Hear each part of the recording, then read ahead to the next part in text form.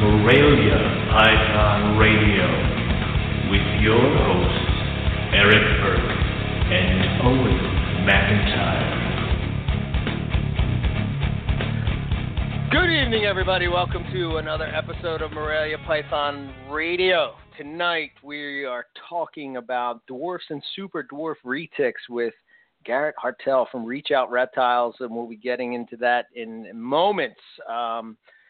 Not a lot of information about dwarf and super dwarf retics, but that'll all change with this episode tonight.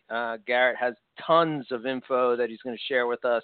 I even saw him drawing range maps today, Owen. I mean, he's ready. He's prepared. He's prepping way too much to talk to the two of us. I mean, well, that is like... I told him... When we were talking earlier, I said, we do the outline, but don't, follow the outline necessarily. But, if something comes up or we want to go off topic, or if we have a question that might come up, I said, wait a minute, hold on. No, if I have a question, because Owen is not really a retic guy, so, who knows? Are they large? That's like my only question. And in this one, doesn't work. I got nothing here. So, yeah. I might have some. God, I contribute to the show, damn it. No, you do. I'm just saying, so I'll give you an example. One of the things that we were talking about, so I started booking 2018 guests, and, every once in a while we like to do outside the box type of shows. And I would say, Owen's really on this beaded lizard. I am. It's dangerous. I don't know why we're going to do this show. This is a bad idea. So I contacted. Well, I talked to you, and I was like, well, so who would we get? And then I remember Casper telling me a guy. Mm-hmm. His name is Steve Angeli.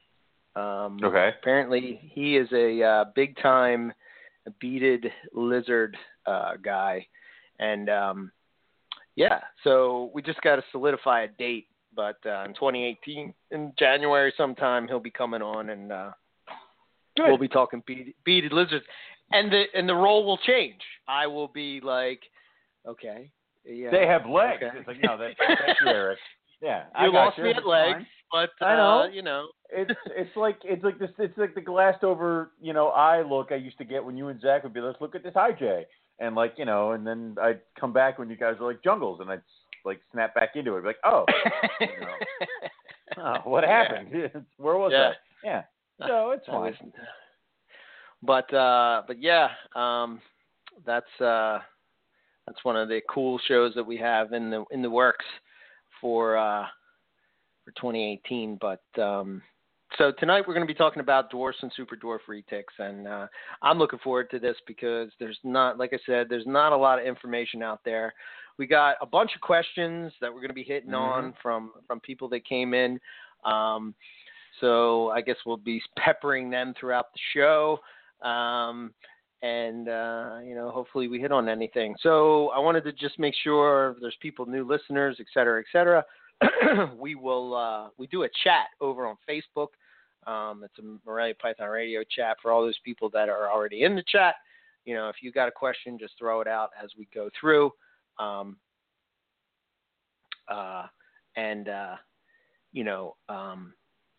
We'll see it. Sorry, we'll ask it.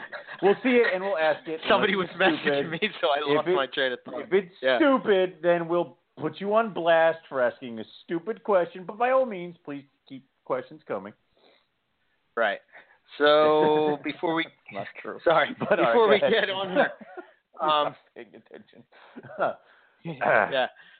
What's going on with you? I went up to White Plains this weekend. So I was up there, which it's always fun to kind of get out of our scene and go check out. And I've been to White Plains a ton, but and it's a long, very, very long day. But it's good to get out there because there are a few people that I don't see unless I go to White Plains. Like I got to hang out with Jay McClure for a little bit, talk to him. And I was very interested. He has these Darwins that have a ton of black on them, and their heads are like almost completely like the like your IJ's, like it's black on top of the head. No shit. So yeah, and I'm sitting there and I'm like, well, if I start a Black Darwin project, would Eric make fun of me? I'm like, yeah, he probably would. So it's like that was going through my head. But there was a ton of other really cool stuff walking around. I picked up a male fuscus to complete my to get my pair kind of solidified because I was on the fence about my male water, about whether or not he was going to be big enough to breed the female that I have. So I kind of upped it up a little bit and kind of secured that. So I'm happy about that. But, walking around, I got to see a ton of cool stuff. A lot of things that were very tempting, but it was just mainly New York. The New York show itself is just a very big show. And like I said, you see a lot more people that you wouldn't normally see in the Pennsylvania shows. And then on the top of that, Hamburg is Saturday. So it's like snake show and then a couple of days and then another snake show. So it's going to be a pretty busy week down here. So, but yeah, there was that. The rest is getting everybody geared up for breeding season. I did. Yeah. Female white lip tried to kill the male, so that they're separate now. So I got too cocky and I got too happy. Oh no, it wasn't. But I fixed him up and got him separated, and then I did a reintroduction a few days later, and they're back to being okay with each other. So I guess they got a whiff of some hoppers that I was feeding to some babies. So I don't know if that sent her off or whatever, but who knows? Yeah, I haven't started introductions yet. I'm waiting till December 1st, and then I'll hit it. So nice. So you got a few more days. There we go. Yeah. I wanted to real quick. I know this might be a little premature, but we are currently working on a new Bolin shirt. Yeah. And I just wanted to throw out projectblackpython.org. So a lot of people know Ari from coming on the show or at Southern Carpet Fest or the work that he's done with Bowl and I. But we're trying to help him get to the money he's trying to raise for the trip. I think he's going in January. Hopefully the book is right behind it. But we're going to be putting together a shirt, with all proceeds going to help further his research, because I think it's important. Not a lot of study done on snakes it will over be there different. in Indonesia. And it will be different than the shirt that we put out previous for our existing things. We didn't want to just do a rerun of the same shirt. We wanted to have something a little bit different. It's going to have the website all over it, so that's what's great about that. And then the idea is just to be able to promote the species, promote Ari's work. And he told us he's going to go over there and he's going to do some of this, take some tests of some of the areas and some of the water that Keith was talking about the last time, which is awesome. So it's like taking the next couple steps to kind of understand the species. So I have we've roughly mocked up the shirt. I'm waiting for the final artist mock-up and approval, and then we're going to run it out. It's going to be the boosters like we've done 10 million times before. You guys should all know how this stuff works by now, but we'll explain later when we get the final draft of the shirt, and then we'll release the design for everybody. So nobody message us asking about the shirt. It's not done yet. So we'll let you know. There's also, I'm going to share it real quick over on Facebook, but if you're looking to donate without, a shirt or whatever, he does have a GoFundMe page over on, I'm going to post it on the Morelia Python Radio Facebook page so that you can check it out if you choose. Right. So good stuff. Like I said, hopefully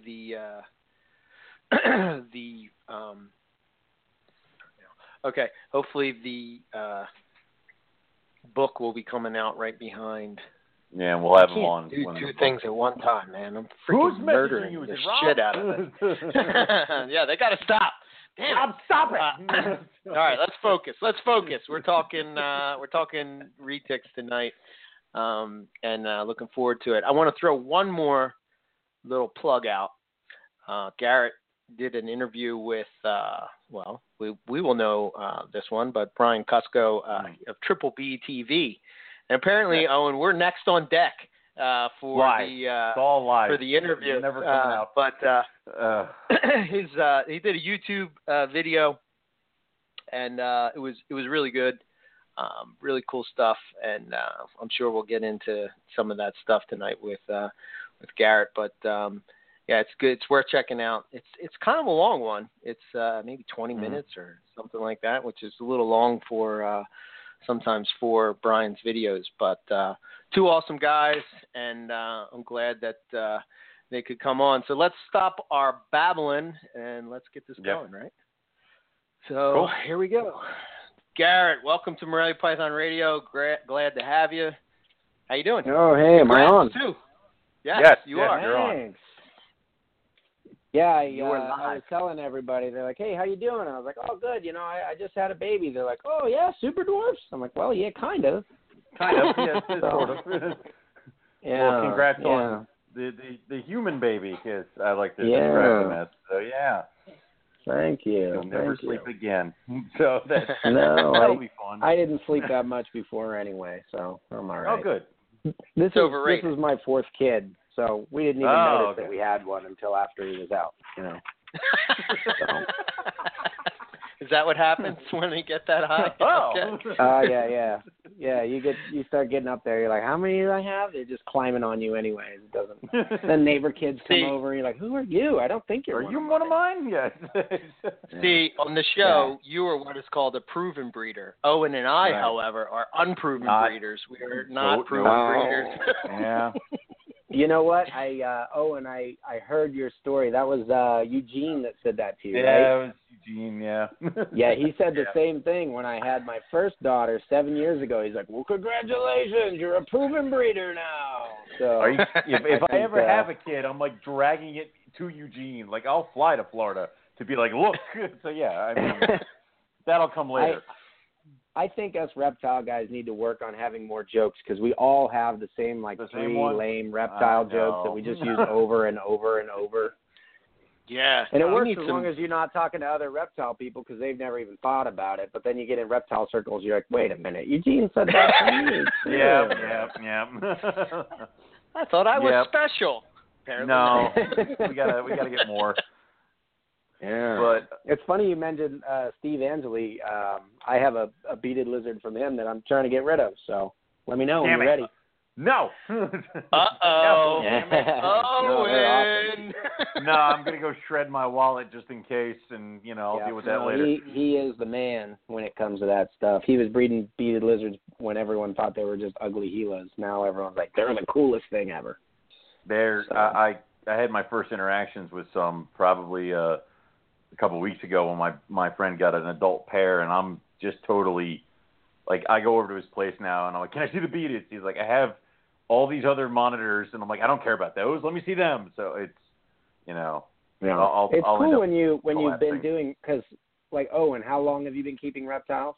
I got to be like close to 15 years by now at this point. So forever and a day, right? Yeah, I can't remember. when you've been doing it over a couple of decades, it's always awesome when you kind of like rediscover something or learn that something is so cool all over again. Because I did that. I've got those beadeds, but I went out to visit Forrest Fanning a little while back. I sold him a big blood python for his crazy collection. And he has the Alvarez eye, the all black beaded lizard. Yes. Oh my goodness. And I've seen pictures and I'm like, okay, cool, he's got Alvarez eye or whatever. And he wanted me to get in on that project with him and stuff. But that dude's a baller, man. I don't have that kind of money. But I mean, I do when I can see that it's paid back, but he's really working on like establishing new species. That's the real deal stuff. But yeah, I saw his Alvarez. I had it out and I was playing with it. Took a million pictures, and I just got that feeling like where you're melting. You're like, oh my gosh, it's so cool, So just so cool in person. So hey, you guys are carpet python people, right? Yeah, I think. Right? Well, yeah, supposedly. Every kind of python. Yeah, carpets mostly, but then everything else too. So yeah. So my first snake, other than like catching things outside and hiding them in the house, was actually a jungle carpet python. And the reason I got that jungle carpet python is because you guys remember being subscribed to Vivarium magazine back in the day? Yes. Yep. Come on, you got to remember that. And the best part of the whole thing was like the photo ads in the back. Yeah. Ron St. Pierre and all those guys. And do you guys remember those old pictures of like the tiger coastal carpets? I have that Vivarium magazine because of the tiger ad in the back. Exactly. The ad, right? I saw those things, and it would just make me pee every time I would turn to that page. It was like it's so exciting for me. So I bought this like dingy, nasty jungle carpet, and that got me started with the pythons and stuff. But yeah, it was a tiger coastal that did it back then. And then they went away forever, and I could never find them. I guess now they're common again. Yeah. So what led you to the dwarf retics? I mean, because you're saying you started with catching stuff in your yard and stuff like that, and your jungle. What progressed towards the dwarf and the super dwarfs? Well, literally the second snake I bought after the jungle was a pure Jampea, so which is a one of the dwarf localities of retics. And I went to a show, and I don't know. I mean, retics. I remember deciding there was a Dumerol's boa that just looked like the sky on fire. You know, it was to this day I haven't seen a prettier one. And back then I really liked boas and stuff like that. And who can resist a good-looking doom? But no, I believe it was Prehistoric Pets at a show, the old IRBA shows in San Diego, but I might have been wrong. I can't really remember who I bought it from, but they had the pure Jamps, and that was like the big thing. Bob Clark had just come out with the first dwarf albino retics, so it was like the light at the end of the tunnel for everyone that liked retics but didn't want to get eaten by them someday. You know what I mean? And so I got this Jamp, and it was from, I think it was from a gravid, wild-caught female that laid eggs, and the guys hatched them because barely anyone bred them back then. And the thing was all full of piss and vinegar, and I literally have pictures like, you know, when you're a kid and you get your first snake bite and you think you're like, you know, kind of hardcore or whatever because it's like bleeding and dripping down your elbow. Yeah, and you take a million selfies or whatever. So, yeah, that was me. I was like, you know, chubby 15-year-old without a shirt taking pictures of my bleeding Jamp bite like I'm so cool, you know. But, no, I came by it naturally, but I just love the freaking snakes. I mean, you're saying you're not a retic guy. What does that mean? Or actually, Eric, I don't have any. Not a retic guy, but Eric says I'm not a retic guy because Eric has like what 1, 2, and has had numerous. I've never actually owned a retic in my entire reptile career. Never even came close to owning one. Just never happened. So. Well, this is probably the perfect episode for you then, because super dwarfs are like, you know, the official retic for people who haven't had retics, you know. It is a dangerous episode because these kinds of episodes make me want to buy shit that I don't have after we're done talking to somebody who has them all. So I can understand. Yeah, you got to watch out. So, for people who haven't had them before, but you've had pythons, I mean, you know, you're blissfully unaware that retics exist and how amazing they are. And you're keeping all your pythons thinking they're cool and all this kind of stuff. And then one day, you know, you like rescue a retic that's 6 feet and got too big for the owner or whatever. And you're all pissed off at them because it's got dry shed and mites and it's all tore up and everything. And it's just looking at you like a big baby. You nurse it back to health. It gets under your skin. And then it's just like the coolest, smartest, sweetest retic where it like loves you and hates other people. I remember my retic cuddling up with me, and they would, like, chase my sister off when she'd come in to bug me and stuff. And I was like, so cool. But it was like my air-conditioned pillow in the summertime in Southern California, living out in the desert, you know, with parents that didn't like to waste money on air conditioning, 120-degree days. I don't know. They're on another level. Eric, you got a bunch of stuff. I mean, they connect with you, right? Yeah. Yep. I mean, people say they're so much more intelligent and all that other kind of stuff. I don't know how you really measure that stuff, but I will say that you can connect with a retic. They read you, they learn you, you know. They're like Jurassic Park, you know what I mean, with the guy who's all into the raptors, the original Jurassic Park, and he's like, she's watching, you know, or whatever, and that kind of stuff. Like, they just sit there and plan things out. You know, I don't know. It's very hard to put your finger on it, but someone that's had them, you know, you kind of just, it's like I ride motorcycles, you know, you drive down the road, someone else is on a motorcycle, you put your hand out as you pass. I'm like, hey, what's up, man? Like, I know, yeah, you know too, you know, like, oh, you got a retic? Yeah, nod to you. Like, you know what's up. Yeah, me too. You know what I mean? It's just, I don't know how to describe it. I don't know. I've kept a lot of different species, but for pythons, I mean, retics are just it. I can't get away from them.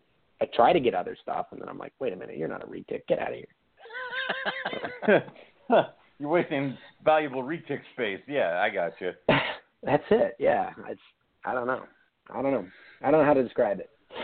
So what are you currently working with? Is it just retics, or is it, and I mean, is it all the different, or is it just the super dwarf and the dwarf retics? Well, I would say that all my projects are kind of in a state of evolution right now.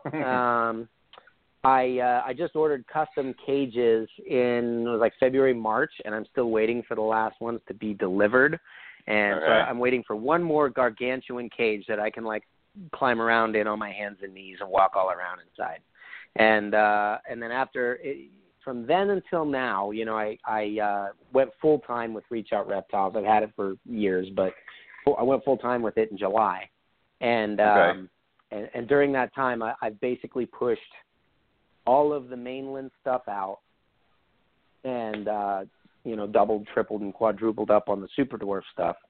You know, I've always had them, like, you know, going all the way back to that original Jampea. I've had them for a long time, but yeah, right now it's super dwarfs, and just within the super dwarf retics, there's so many different projects you can do. And I'm not really talking about like morphs only, but there's localities. You can actually selectively breed for size. You know, I know that sounds weird or whatever, but there's all kinds of different things that you can do with them. And then, you know, with the advent of the ban on importation, the whole U.S. ARC thing, and we won, and yeah, we can ship them from state lines or whatever, but we no longer have access. We're capped off. We're like an island unto ourselves here when it comes to new bloodlines. So I've really tried to gather up some of the more precious or rare stuff that I know is going to die, things that I've appreciated in the past. You know what I mean? Like, Eric, you were talking about Indian pythons a second ago. They used to be all over the place. And people would, like, screw around and make, you know, crosses with berms and all that stuff. And then now you're saying, like, I thought they were just gone, and I saw a pair for sale recently. You know, if we don't work with that stuff, it's gone forever. So I fondly remember my Jamp. It's to this day one of my favorite localities. Has nothing to do with size or anything. I just love that locality. But there are very few pure Jamps being bred as locality projects right now. You know what I mean? So yeah, I've gone through a bunch of that stuff. So I'm trying to get more of the locality stuff in. I'm always trying to push the envelope on new morphs in smaller sizes. And it, you know, this is like, I call super dwarfs my bonsai project. You're not going to just do the buy a cool male and run it to your females and be done thing with these. You know what I mean? They take a long time. It's a lot of patience. They're a lot more like green tree pythons or something, like, you know, to put it in your guys' terms. It's just a whole different game. You know what I mean? So, yeah. So anyway, yeah, to answer your question, I've got a bunch of different super dwarf stuff for morphs, locality, things like that. Besides that, I have one beaded lizard and a few barneck scrub pythons. Oh, barneck. So nice. I'm looking around. What else do I have? I have a California king snake over there, and that's about it. So, that's awesome. Yeah. Now that's here at my facility. So what I do when I get rid of stuff, I never get rid of stuff. I like give it to people, but I still own it, and then they breed it for me and send me babies, and so you know. So my collection is like probably 10 times larger than what I actually have here, you know. But it's like, this is a giant mean retic, so I'm going to send this one to Brian Cusco, and he can breed that for me and send me all the babies back to sell. So I did that last weekend. That was the last of my mainlands besides my locality Sulawesi stuff. Oh, you have that. Nice. Really? See, Yeah, I have those too. I'm a fan of. I think you brought up a good point that you have this locality stuff, and yeah, I guess it's not as flashy as the morphs and all that kind of stuff. To me, it is because that's my thing. But I understand why people like the different colors and stuff. But my fear is that nobody cares, and then it disappears. And and then once they do you, care. yeah, but once you sort of, once you breed it into something else, that's no longer a locality type animal. It's kind of gone, No. So, and I'm you glad know what? you're doing That's that. one of the big misconceptions. A lot of people say, okay, they come to me and they say, I want a pure Kalatoa female because I heard that's the best. Give me one of those. Mm-hmm. I tell them the price Right. and they're like, you know what I mean? They're like, how much for like a 50% Super Dwarf? And it's, significantly lower. They're like, well, Right. I'll just get a pair of those and make my own someday. And I was like, that's not how this works. You know what I mean? You cannot make your own.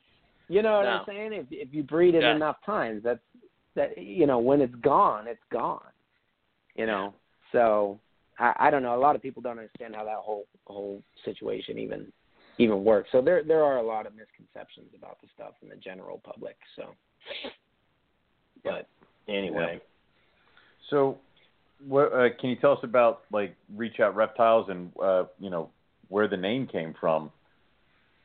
Where the name came from? Mm-hmm. I don't know. Are you guys into like intrinsic value stuff? Like, do you like getting deep with these kinds of things? Go for Go it. deep. Why not? Okay, I'm just telling you, I'm going to go deep, but a lot of people are surprised how deep I can go. Being a Super Dwarf guy, you know what I'm saying? Mm-hmm. So, I actually, I had to do a, what do you call it? Like a business proposition. I'm blanking on the name because I'm for the radio. What do you write up when you pitch your business to investors? Business plans. Yeah. Business plan. Right. And they wanted to know why reach out. Same question, right? So I answered it. We have enough time. We have 2 hours. This is like 4 paragraphs. All right. So I'm just going to read this to you. You guys get a behind-the-scenes look as to how this whole thing started. Nice. So reach out. It's a phrasal verb. It means to bridge a gap in communication with a person or a group, usually in order to help or involve them. And I got a couple of quotes here. You guys know Blake Mycoskie, founder of Tom's Shoes and One for One? If you don't, you should look him up. His quote is, "Giving doesn't just feel good, but it's really, really good for business, and it's good for your personal brand." And then Guy Kawasaki, he was like the chief evangelist for Apple at a long time, a big author and everything. He says, there's 2 kinds of people and organizations in this world, eaters and bakers. Eaters want a bigger slice of an existing pie. Bakers want to make a bigger pie. Eaters think that if they win, you lose. If you win, they lose. Bakers think that everyone can win with a bigger pie. So I just wrapped it up. I said a person reaches out when they're in need, or they reach out to someone who is in need. A business whose goals is sales is going to face ruthless competition, resistance, opposition. But a business whose goal is giving finds the charity of man, enthusiastic volunteers, and assistance in hardship from unexpected sources. For this reason, it's better to give than to receive. But whether you give or are given to, you strengthen faith and dwell in the original purpose of mankind, which is relationship. There are few places today more corrupted by the darkness of greed than the world of sales and marketing. And this is where I come from, guys. So to be a light and an example of the benefits of intrinsic giving in this dark place is more of a mission statement than a business proposition. If your giving is authentic and transparent, flocks of people who desire to help become the driving force behind your growth. And they steal the spotlight away from the profits and financial gains. The idea is to form a sustainable for-profit business whose growing financial resources can be used as a blessing to people in need.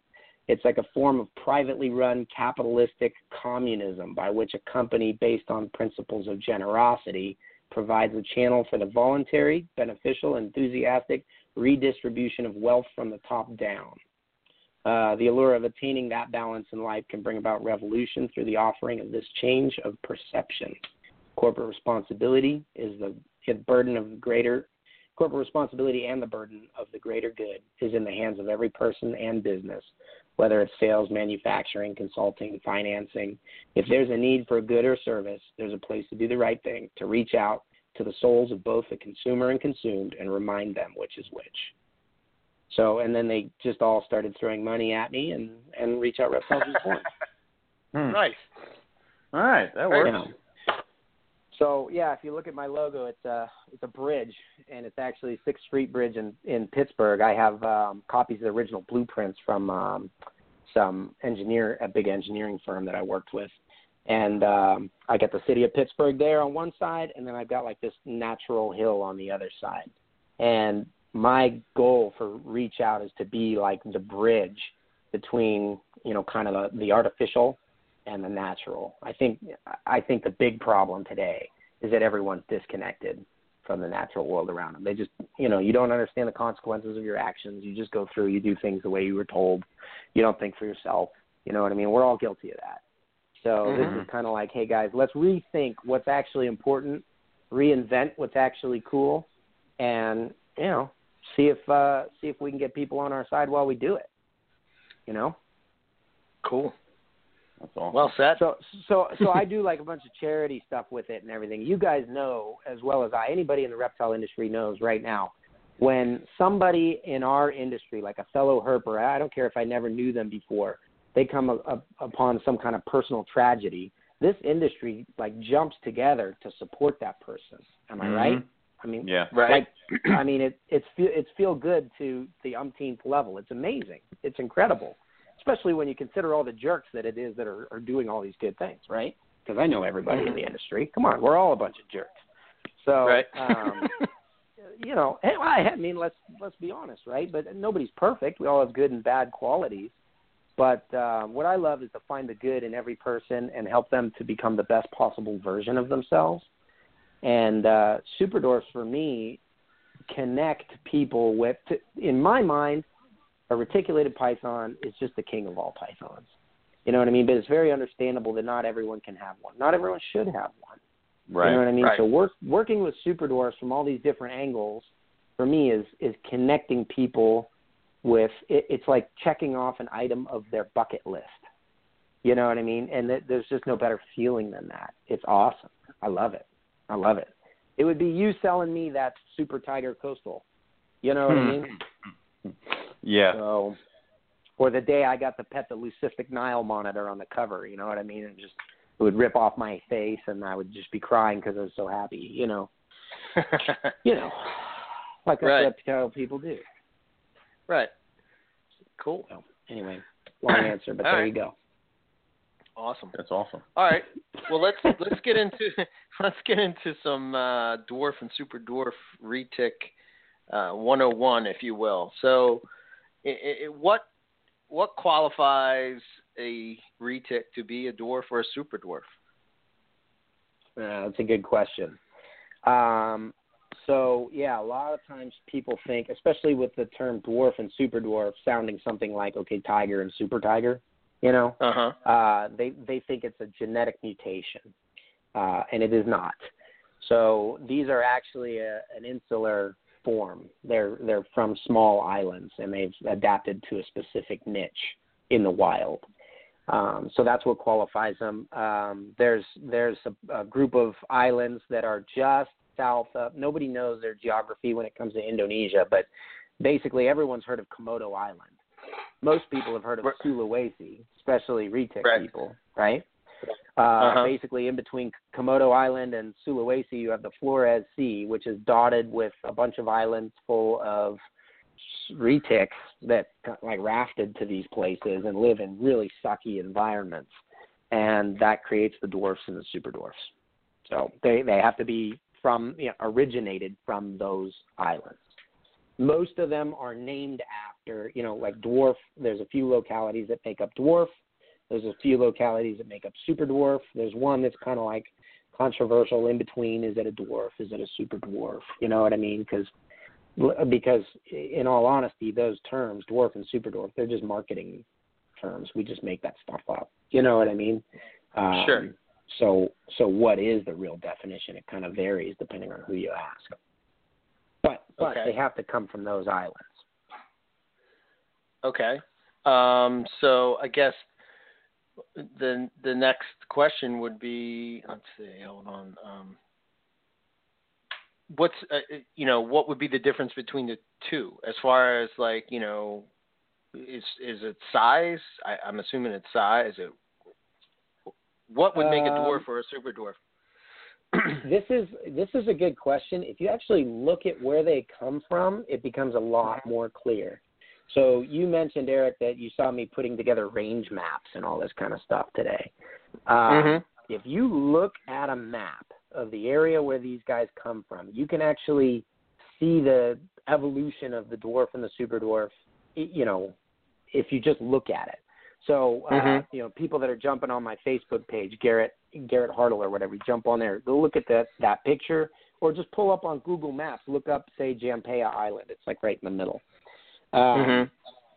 Basically, all these dwarfs and super dwarfs, the reason why they have like cool patterns and they fire up and down and the way they are, the reason why they are the way they are is because they actually come from Sulawesi, which a lot of people consider to be like, the it locality for retics. Big, gorgeous, you know what I mean?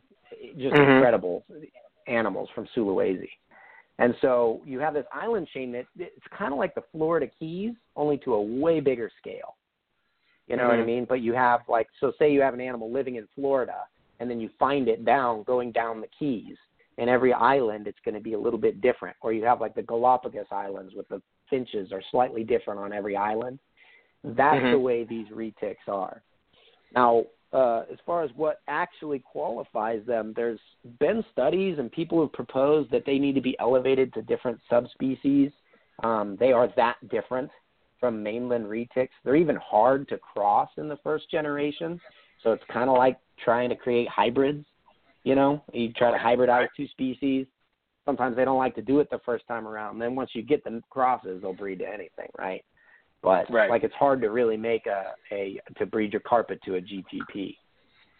But then when you get those Carpondros, they'll breed to whatever, Sure. So if you look at this island chain, I'll walk you through it. But anyone that really wants to know should sit down at a map and listen to this segment. But you have the southern tip of Sulawesi, where the Bugis people come from, or the city of Makassar. The Bugis people, by the way, that's where you get the old the legend of the boogeyman. It's kind of cool. A bunch of headhunting tribes, and super primitive place. A lot of inaccessible areas, and Sulawesi has some of the most insane animal life of anywhere. Because they have the Australian and the Asian stuff all blending right there. So anyway, right off the tip, you have Selayar Island. And most of these islands are like really long ridges. They're volcanic. So on one side of them, it's just nothing but like coral reefs popped up or volcanic limestone. What do you call it? Sandstone mixed with a limestone. Kind of like Madagascar is or whatever. Yeah. And one side of the island will just be horrible, and then the other side of the island is like lush and awesome. You know how the Sinzinia in Madagascar are? You have the greens, the mandarins and the greens. They come from the different side of the island. The green side is like lush and amazing, and the mandarin side is like burnt wood everywhere, just crap and driftwood. That's why they look like that. Yeah, so they can blend, Right. So a lot of these islands are the same. So Selayar Island is actually pretty big. It's not quite 100 miles long. There's an airport there, so that's a locality. But it's the gap between it and mainland Sulawesi. And for the people who know Sulawesi, those retics are reputed to be like the biggest locality, Sulawesi. As soon as you get to these islands, right, almost connected to Sulawesi, they're like the smallest retics. So it's kind of crazy. Yeah. But if you look at it, there's a chain. It goes Selayar Island and Jampea Island. Now there's actually like 100 islands here, but these are the main ones. Selayar and Jampea. Selayar is almost connected to Sulawesi, and if you look at a Selayar, we call it Selayar, it's actually Selayar, but you look at the Selayar dwarfs, they look like mini Sulas. They're very vibrant in color. The pattern is that kind of crazy chainsaw pattern that they have going on. A lot of people love them, especially for crossing into stuff because it bumps up, the looks on all your morphs. So, but they're everywhere, and you'll see a trend. They're actually like the larger locality of the dwarfs, one of the larger ones. Okay. The next island you have down is Keowati. And Keowati is a little bit of an anomaly because it's very flat, it's very small. The whole thing is a national park. So you can't take anything off of there anywhere. So it's one of the rarest localities to actually see. But it was also some of the original stuff that came in and was labeled as super dwarfs. But selective breeding with that locality has come up with some interesting, setbacks and things like that. We can get into a little bit later. But yeah, you have 15-mile gap between Sulawesi and Slayer. Then you have 45-mile gap. You have Keowati. Then you have about a 20-mile gap, and you get to Jampea. Okay? Those are the three main. I would say they're dwarfs. Some people say Keowati is a super dwarf. It is a small, crappy island to live on, so, they get a little more kind of stunted and stuff than the Jamps and the Slayers do. But you have that sort of island chain, and then you have 100 miles, and then out far away, there's three tiny little islands. I mean, they're like, you have Karompa, Kalatoa, and Madu. They're all very close to each other. Karompa is, it's actually called Karompa Lompa, which is pretty fun to say. But it's like 2 miles across. Okay. Literally 2 mile across island, just a reef that had some like mangroves growing on it. Wow. Then there's Kalatoa, which is the biggest of these three, and it's like 8 by 5 miles, kind of circular. And then you have Madu, or they also call that one Honey Island, which I hate that name because there's lots of other honey islands, so that's kind of annoying. But that one it's only 1 mile across, but then it's 10 miles long. And so those three are all really close to each other, like 5 to 10 miles apart. But they're extremely far away from everything else. So they're almost like a little mini Hawaiian island out there. And that's where all the smallest retics in the world come from. So if you look at it down the chain, it's almost perfect, like biggest to smallest. The further away from mainland you go, the smaller they get. Gotcha. So, yeah, kind of the way that it goes. Now, is the thinking of why they're so small just similar to what we see with insular boas, the food availability, et cetera? Or is there some other thoughts on why they're so small? No, I think that's exactly it. The Slayers and the Jampeas get fairly big. They're a little bit smaller, but like Slayer Island, for example, they have civet cats, squirrels. There's couscous there. Pretty big mammalian prey, And Jampea is going to be similar, as is Kiawati, even though Kiawati it's a smaller island, doesn't have as much to offer. But it's a cool place because of its topography, which is why it's a national park. It's just this gorgeous place, but there's nothing really on it. These other ones that are out in the middle of nowhere, I mean, they're like I said, they're like reefs that stuck up out of the ocean. And if you were to look at a seafloor map, you can actually see that this part of the water, like when I lived in Indonesia, they wouldn't let you travel in the wintertime, our wintertime, on these islands because the boats just get swallowed up. The rip tides are extreme. They're up to, I think it's like 100 fathoms deep or something, so they're fairly deep, but you just get this warm water, cold water thing going on. Yeah. And those three little islands, the Karompa, Kalatoa, and Madu, they are actually way at the end, and the reef kind of curves right there and forces all that water to go down spills from the Flores Sea down into, and you'll like this, the Savu Sea, where Timors live. You know what I mean? The Savu pythons and all that. So the super dwarf retics, it's really kind of cool. Like, that's the last stop. If you're a retic that got washed out, what happens is, they hunt and live along the rivers up in Sulawesi, and then you get these, like, monsoon floods during that same time of year that just wash all this wildlife out to sea. and then they get, if they're lucky, they land somewhere. Right. But these super dwarf islands, there's no fresh water. Now, I've never been there, but a lot of what I've heard is, like, before people inhabited those islands, there weren't even rodents or anything to eat. So, a lot of these islands, it's like seasonal food items, like nesting birds. Once a year, you have something to eat. My super dwarf stuff, they'll eat fish and crabs. You know what I mean? Really? It's like whatever. Yeah, they're just like the little python you can't kill. And they came from, reticulated python bloodlines, however many eons ago.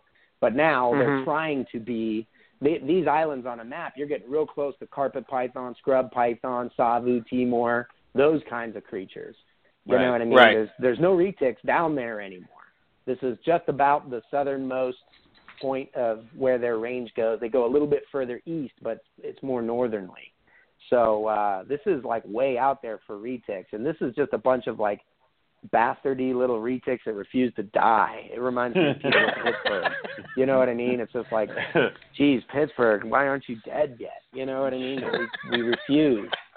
We refuse to die. We're like the Steelers. We always have to win in the last 15 seconds. That's the way we do it. Yeah, that's not disgusting at all. Yeah. Yeah. It doesn't take years off my life. So that's where they come from. But it's basically a bunch of retics that are evolving into like carpet pythons. You know what I mean? But it's kind of the way that I look at it. They're living down where those things do. They have zero resources. And so, yeah, the scrappy little ones are the ones that survive. Wow. Gotcha.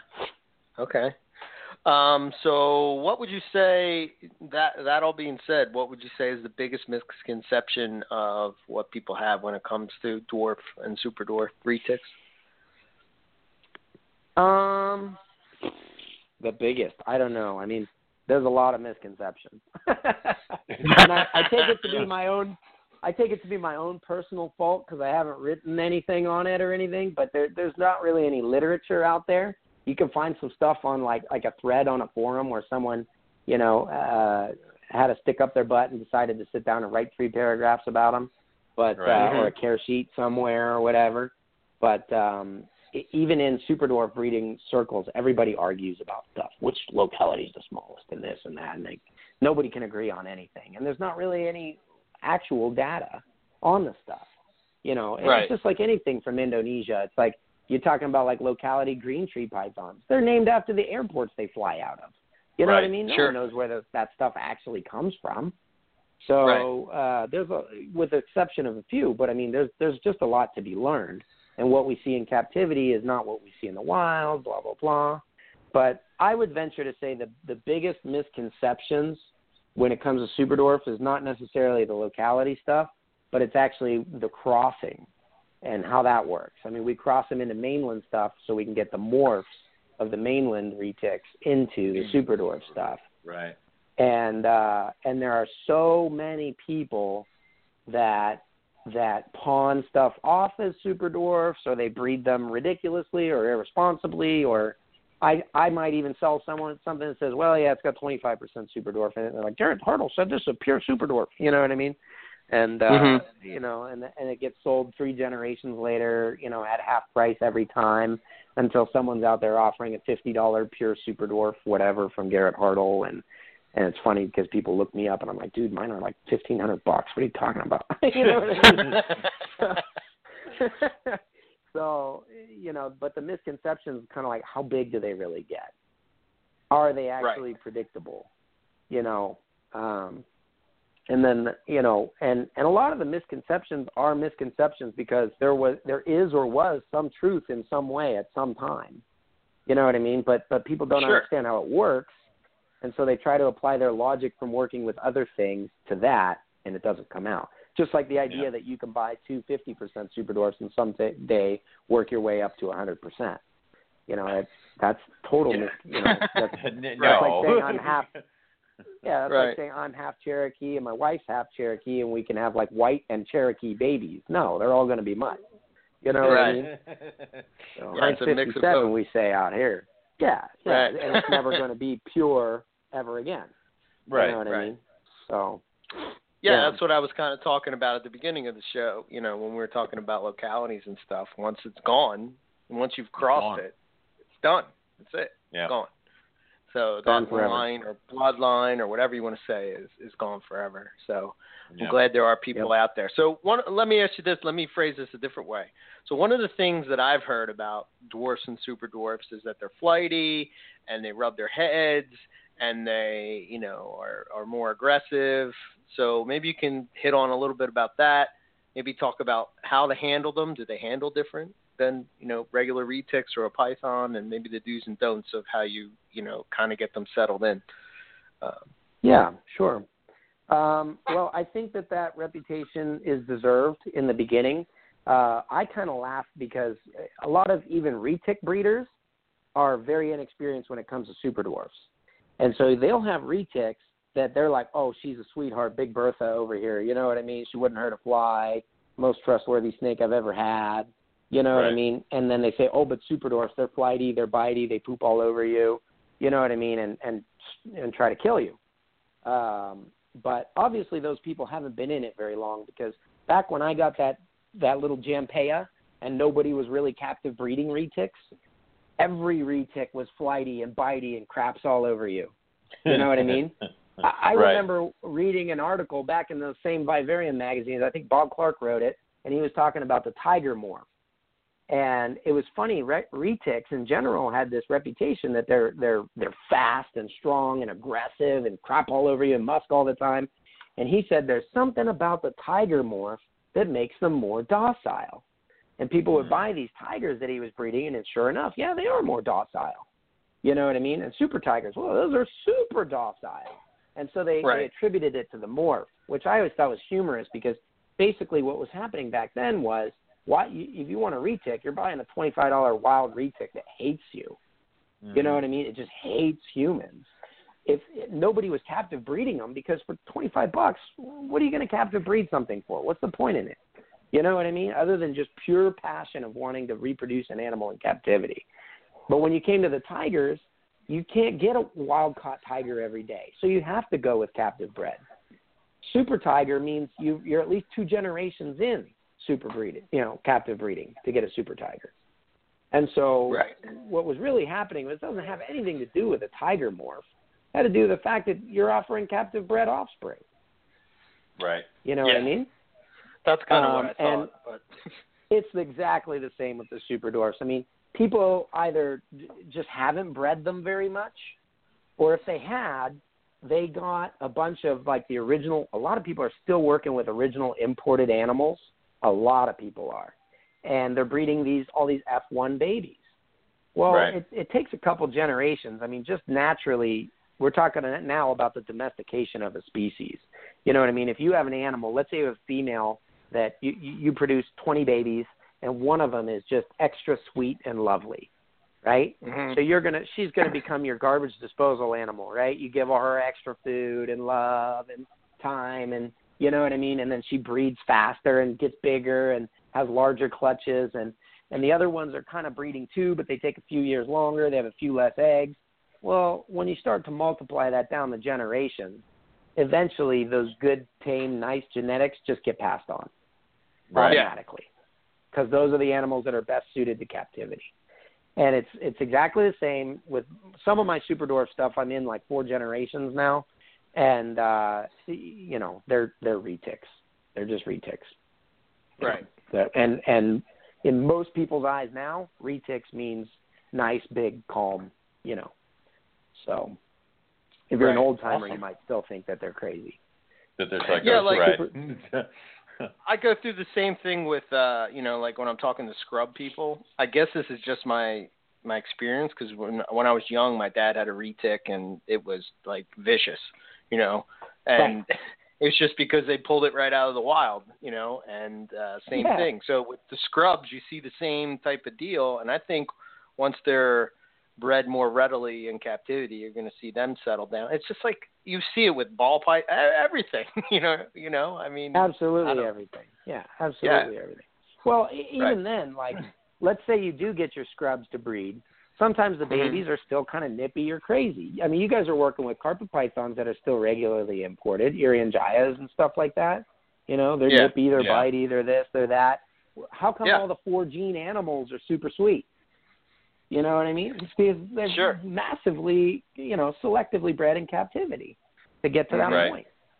So, yeah, it's the same thing. Sometimes the first generation, it's like you barely got that evil animal to breed, and and so it's passing all of its evil genetics on to the babies. And evil's not the right word for that, but, I'm just being goofy. But it takes a little while. Too. It takes a little while to get going. So let me ask you this question, just branching off of that. So let's say that you do get, you are working with some, say you're working with localities or something like that that's not as many generations in, so you are going to deal with some of these problems as far as, them being flighty or, is there any recommendations you can do to keep them from, say, rubbing their head or, stuff like that? Is there stuff you can do to sort of get them out of that mode? Well, so there's a 50-50. There's like a nature and a nurture side to that. Part of it is going to actually have to do with the way that you keep them. And I know you guys wanted to go over that stuff as well. So when we get to that, there are things that you do that you would keep a super dwarf differently than a mainland or, for God's sakes, like a ball python. The problem is people that get into super dwarfs, they either have like the ball python type background or the reticulated python type background, and super dwarfs are neither. You can't apply the philosophy from either of those two, commercially bred species to this new type of animal and expect it to be successful. You know what I mean? You'll have some success, but that's because they're an animal that's designed not to die no matter what. But if you really want to keep them the way they're supposed to be, there are a little bit differences. So we'll hit on that. But I would like to answer you just by talking about handling specifically. There are some very general rules. The first thing that makes people afraid of their super dwarfs if they get them is their outrageous feeding response. Have you ever had like a blackhead python? Or you guys are like olive python guys, right? You got olive? I've had both. I had an olive python chewing on my calf for like 3 hours one time. I just left him there. My thing is, like, I'm not going to rip them off. I never freak out when a snake bites me. I grew up with horses, so, a snake bite is like, what is that? You know what I mean? Horse bites. Those are what hurt. So, yeah, I get this Papuan olive python flies out of its cage and grabs me by the, trying to eat. I'm feeding it a rat. It's not his fault. Grabs me by the calf and wraps me up and then just sitting there writhing like an octopus with all of its might for like 3 hours. I think it's going to take down a tree kangaroo and win the jackpot or something. You know what I mean? And I'm just like, are you done yet? I mean, you freaking stupid snake. Haven't you figured out that I taste like human? You know what I mean? And blue jeans and clothing soap. Come on. So, super dwarfs are not that bad. But when you open that tub, if you feed them in their tub like that and everything, they know the routine. You open the tub, you put something warm in, it's warm-blooded prey, you bite it, you wrap it.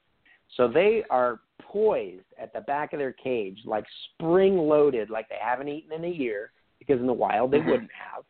And they just come flying out with those heat pits and sometimes I'll pull the tub out, and like the babies, the eager, stupid ones, they launch themselves and plop on the floor. And I just feed them down there on the floor and pick them up and put them back in the tub as they're, constricting the thing. And I think it's funny. But a lot of people that are not used, we're talking about babies that are the size of a pencil. You know what I mean? So it's not really a threat to anybody. But a lot of people find that intimidating because they're not used to snakes striking at them.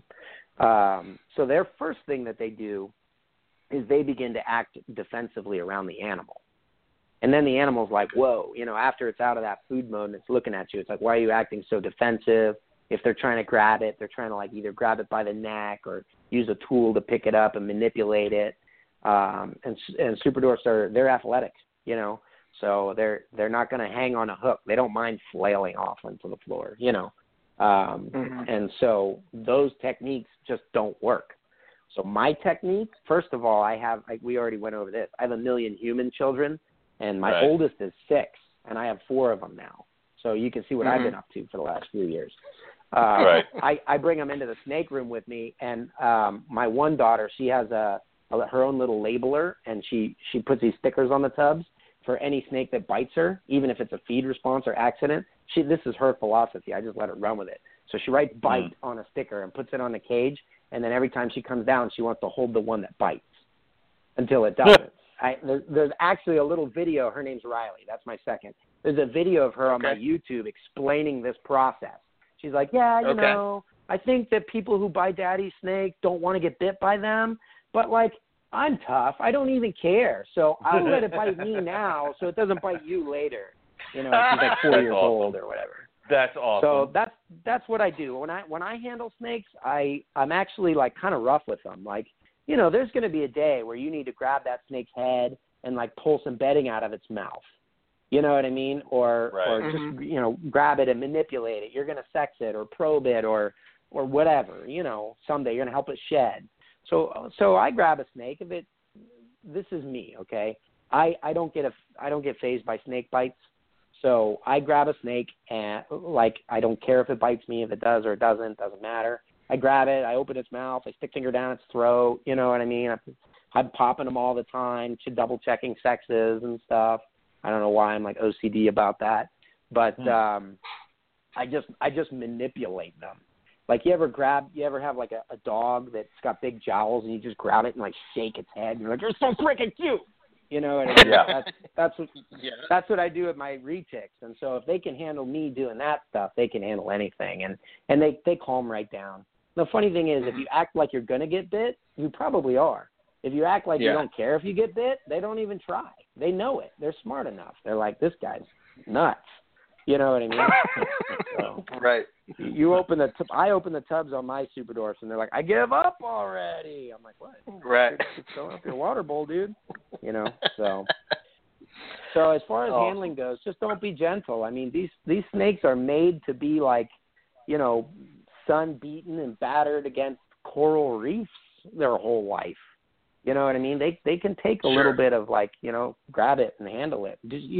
I just do whatever I'm going to do. You know what I mean? Sometimes I'll, like, stuff one in my pocket while I'm cleaning its cage, and pull it out, I put it back, and everyone's like, oh, poor baby, you know, and I'm always like, don't handle my snake so gently. You're going to make it mean. You know what I mean? Right. So as far as handling goes, that's what I do. And it works on F1s and everything else. They learn it right away, especially if you start from birth. Like, you know, flighty is a different thing. I think that's kind of a bad name for it. I mean, to me, I have Sulawesis, and that's where these guys came from. And these Sulawesis, they're flighty. They're like, you're pulling out a 14, 15, 16-foot retic plus, and that thing just moves like it's swimming in the ocean. And you're just hanging on for dear life and tearing up your spinal cord. You know what I mean? That's flighty, and they're pissing and everything all the time they do it. They're just terrified. That's another locality that just needs a few more generations of captive bred.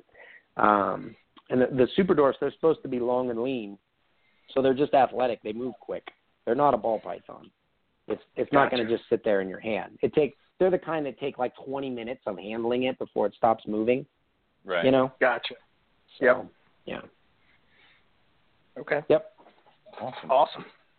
So I know you were like kind of almost hitting on it, but how would you set up, say, go from hatchlings, you know, all the way up to like adults? Like what cages do you use? What temps do you set them at, and how do you go about feeding wise? So this is where it kind of gets tricky, and I know a lot of people want like a care sheet with numbers on it. You know what I mean? So they can follow exactly and have success.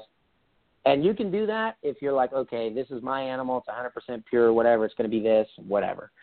If you, Owen, after this episode, you're obviously going to be won over by me and come buy a super dwarf articulated python from me. Immediately. When you when you asked me for that, and we determined that you're going to get a 50% super dwarf marble, or something like that, I know that bloodline, and I can tell you exact numbers and how to do that. The pure super dwarfs are different. The bigger dwarfy ones are different still.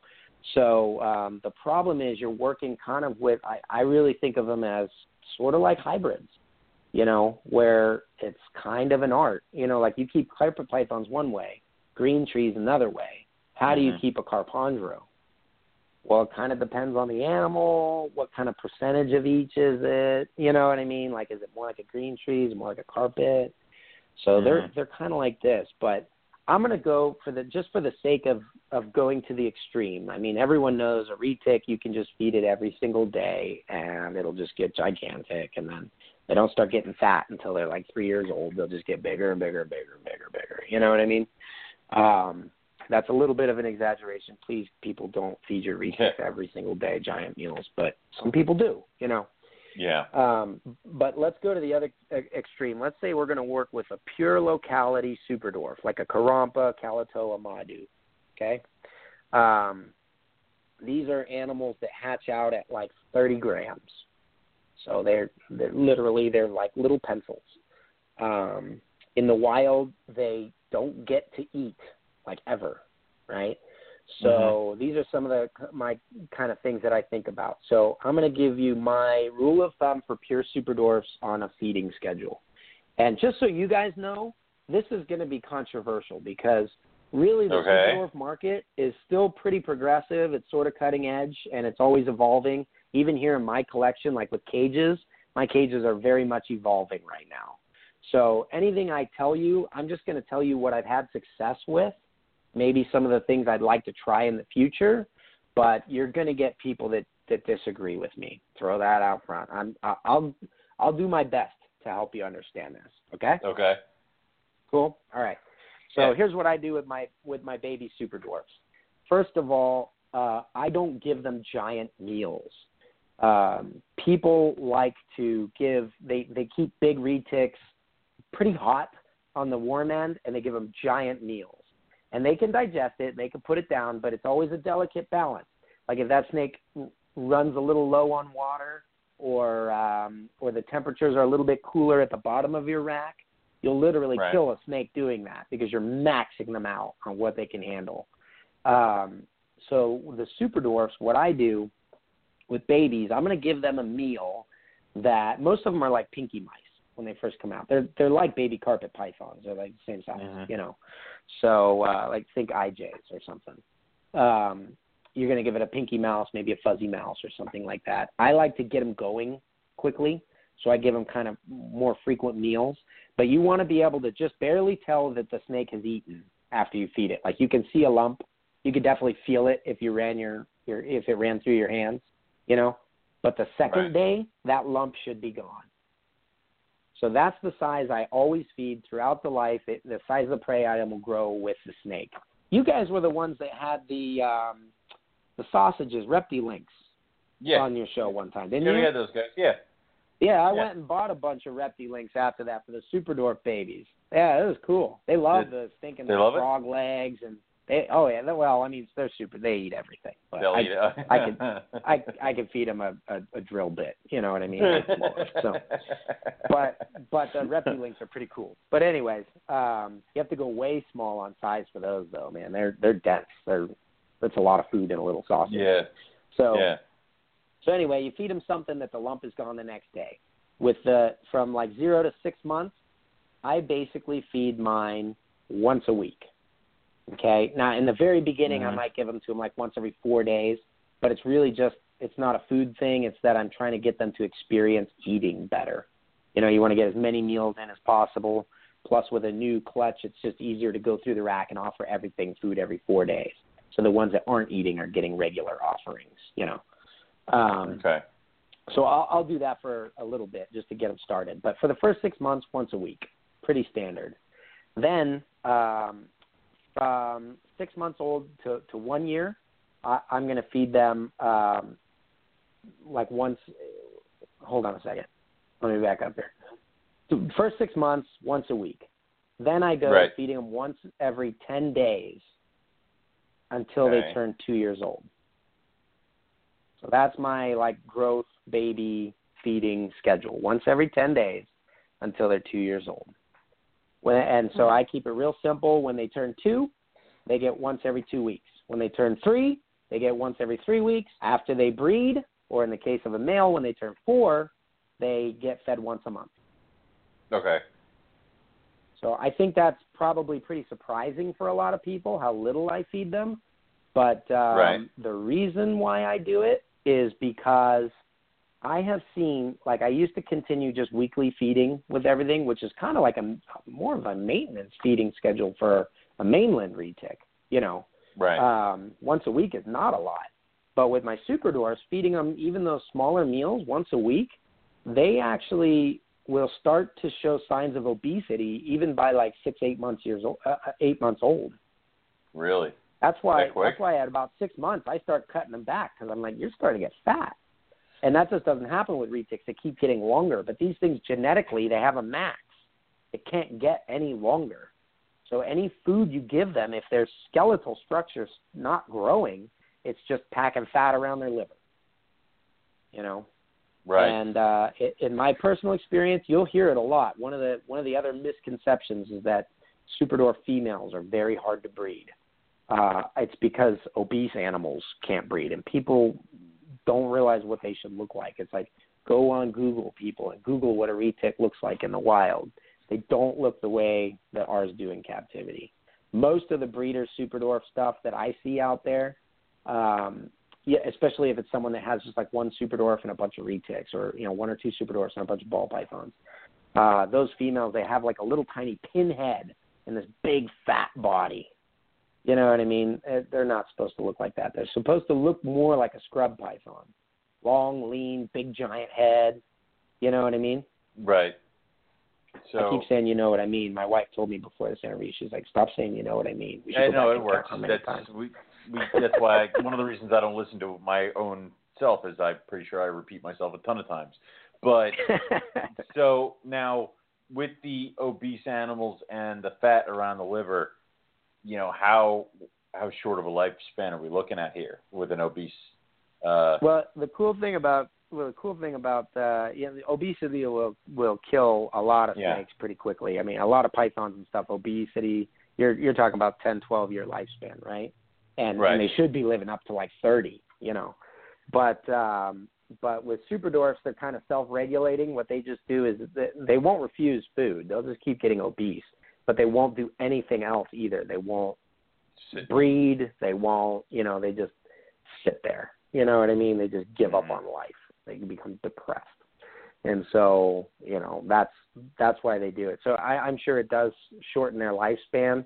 But that being said, I see some, animals that came in as wild-caught adults, nice, long, and lean, and then over the next 10 years became super obese, and they're still just there. Probably if you raise a captive-bred baby, I've never done it, so I don't know, but if you raise a actually, I take that back. I have a dead female super dwarf that I cried when this snake died. Right. I would have rather my dog die, but I keep her in the freezer as a reminder. I got her pretty big. I bred her at 3 years old. She got egg bound and died. Oh, that sucks. So that's what happens with the obese ones. They can't pass them. And that's the other thing you'll hear from super dwarf breeders all the time. Oh, egg bound died, egg bound died, egg bound died. They got these big fat 3-year-olds that they're trying to breed, and you don't even get to find out how long they live. Right. They die too fast. You know what I mean? So. Yeah. So, what kind of? I know you're talking about cages that you could like crawl in and be in yourself. What kind of cages and setups are we looking at for these guys? Yeah, well, what I did with all of my retics this year, I went and got custom cages built, and I added a little bit of height to them. Mm-hmm. And what I ended up doing, so my first animals that I really enjoyed breeding and spent time learning about and stuff was monitor lizards. Right. And you guys familiar with what a reet stack is? Yes, I am. It's a little stack of layers of wood going up, and then you put them under a basking lamp and super hot on the top, whatever. Well, a couple of years back, I built some cages. This is when I had a little bit more diverse collection species-wise. And I was going to get some water monitors. And so I had these 2-by-3 foot cages for the hatchlings, and I gave them, they're 2 foot by 3 foot on the ground. They were like 18 inches tall, and I put a reet stack in there with basking lamps on top. And then I ended up not getting the monitors, and I had the cages sitting there, so I used to use them as like a playground for the Super Dwarfs. Okay. And they freaking loved it. They loved the basking lamps. They loved the reach stacks. They loved the height. And all of a sudden, the reason why they're athletic becomes apparent. They're just like cruising and exploring, and I always test different perches, and seeing them perch, you know what I mean, is cool because usually they look like a coil of slug on the bottom of a cage, the way a lot of people keep them, myself included, So with these new cages, what I did was I built a shelf going all the way along the back. And I was getting some scrubs too, so I wanted to do this for them too. So my cages are actually like 3 feet deep, and then they have an 18-inch shelf coming from the back to the front. And then they have overhead heat. And so they get a bunch of different temperature zones. All of my cages have dividers in them. So I have they're actually 6 or 7 foot cages that divide in half, and then I put adults in there. But they're actually like gigantic for them now, and so they're kind of like playground cages for them. I don't think they need to be kept that way necessarily, but I will tell you they really love the perching and the shelves and stuff like that. They use it a lot. So awesome. It's pretty exciting. You see a lot more behaviors with them. So I'm actually thinking about, with my real small stuff, I'm thinking about trying out a Freedom Breeder cage. I think they're the FB90s. They're like a 2 foot by 3 foot footprint. And then I don't know how tall their cages are, 8 or 9 inches tall. And for me, 8 or 9 inches tall would actually be fine for the snakes. I just still like to put some perches in there. I thought about maybe getting some of those like 3D printed perches that they use for the arboreals, or something like that. That's maybe 4 or 5 inches tall, and put it in those cages. But what I do with my babies, they have long tubs. They go back. They're the V18s. Okay. And so I think they're 22 inches, basically about 2 feet back, and then I think they're maybe 7 inches wide and 3.5 inches tall. And then I have these little hides that are like upside down bowls, like dollar store, I don't know, paperclip bins or something. Yeah. And they're like 2.5 inches tall. So there's like maybe an inch of clearance from the top of the next shelf, the next level, and those little tubs. And they go inside them, and they love to sit up on top of them. And what's really cool, after watching, you guys see Dan Maleri's last episode on Kofiau Island? I did not. Oh, that's terrible. Anything but an immediate yes. No, well, you Thank did. you. Yeah, of course you did. I was muted. So, Eric, sorry. I don't know why you muted yourself. Yeah. So. I don't want to hear Eric, people have me typing and stuff. Yeah, go ahead. Sorry. What the fascinating thing to me in this episode, I'm interested to see if you picked up on the same thing. He had like viper boas and green trees and scrubs and all these different species. What was every single snake doing that he found? Do you remember? Looked like they were in a position of trying to eat, if I remember they were perched. Right. Yeah, low over the ground. Yeah, they were perched. Right. Everything. Like we think of green tree pythons as like, oh yeah, you probably have to climb up into the canopy to find those. Yeah, really, they're like 12 inches off the ground. Yeah, there was one where it was almost like it was on a stick that fell on the ground. It was like leaning up against a rock or something. It wasn't even like really off the ground. I mean, it was, but wasn't like. And then viper boas, you think are going to be like a gaboon viper or something, like hunkered down, or a blood python, like hunkered down under the leaves waiting for something to walk by. But they were perched 6 inches off the ground. Yeah. And didn't he find one like right by the ocean, which was odd? Like you wouldn't wasn't there one like in a right off the rocks or something, just kind of perched there, basically on the beach. Yeah. Right. That's insane. So this is, when I saw that episode, it was really funny. It finally clicked for me with what my super dwarfs are doing. You're talking about right by the ocean, 6 inches off the ground. These super dwarf islands, Karumpa, Kalatoa, Madu, their highest elevation is like 60 feet. I mean, it's like tiny little flat reef. Solaire, on the other side, goes all the way up to 6,000 feet. You know what I mean? Jampea has almost 2,000 foot elevation. These little islands, highest elevation on any of the 3 islands is like 60 feet. It's just a little, which is what, one bush. You know what I mean? Right. And there's just nothing there. It's like little rocks. They're of course they're by the beach because the island is 2 miles across. You know what I mean? It's all there is. They can't get away from the beach. Yeah. Yeah. Right. And so they're literally like perched on little mangrove roots waiting to eat. And my little super dwarfs, I always thought it was funny with these little tubs that I got them that kind of make a shelf within the drawer, you know, within the tub. Whenever they have just eaten, and I said it takes like the lump is gone the next day, usually for about 2 days they sit inside that hide and digest. I put the hides in the back by the heat. Immediately after that, they're up on top of that perch, and they just sit there and wait. So I think that's what they're doing. I think they're like, where's the next meal? You know what I mean? Like as soon as they can. So it's really cool when my adults all do that too. When they eat, they go down to underneath the shelves. Even though the shelves are like big enough that they can coil and hang there if they want. But they go down below after they've eaten. Even though it's a little cooler down there because I have, you know, top like radiant heat. And then they go up and they perch when they want to hunt. And the feed responses are great. I mean, the super dwarfs, who am I kidding? Feed responses are always great. But, you know, they're just so, I don't know, it's just so cool. It's like, hey, this is how you were meant to be, you know? Right. It's really neat to watch them, like, drink or whatever. They'll like, hang on to the perch with their tail, and the first 2/3 of their body, they'll come down and sit around the lip or the rim of their bowl, take a little drink, and then jump back up there. You know what I mean? Like they're afraid to touch the ground, like they're playing lava on the playground or something like that, you know?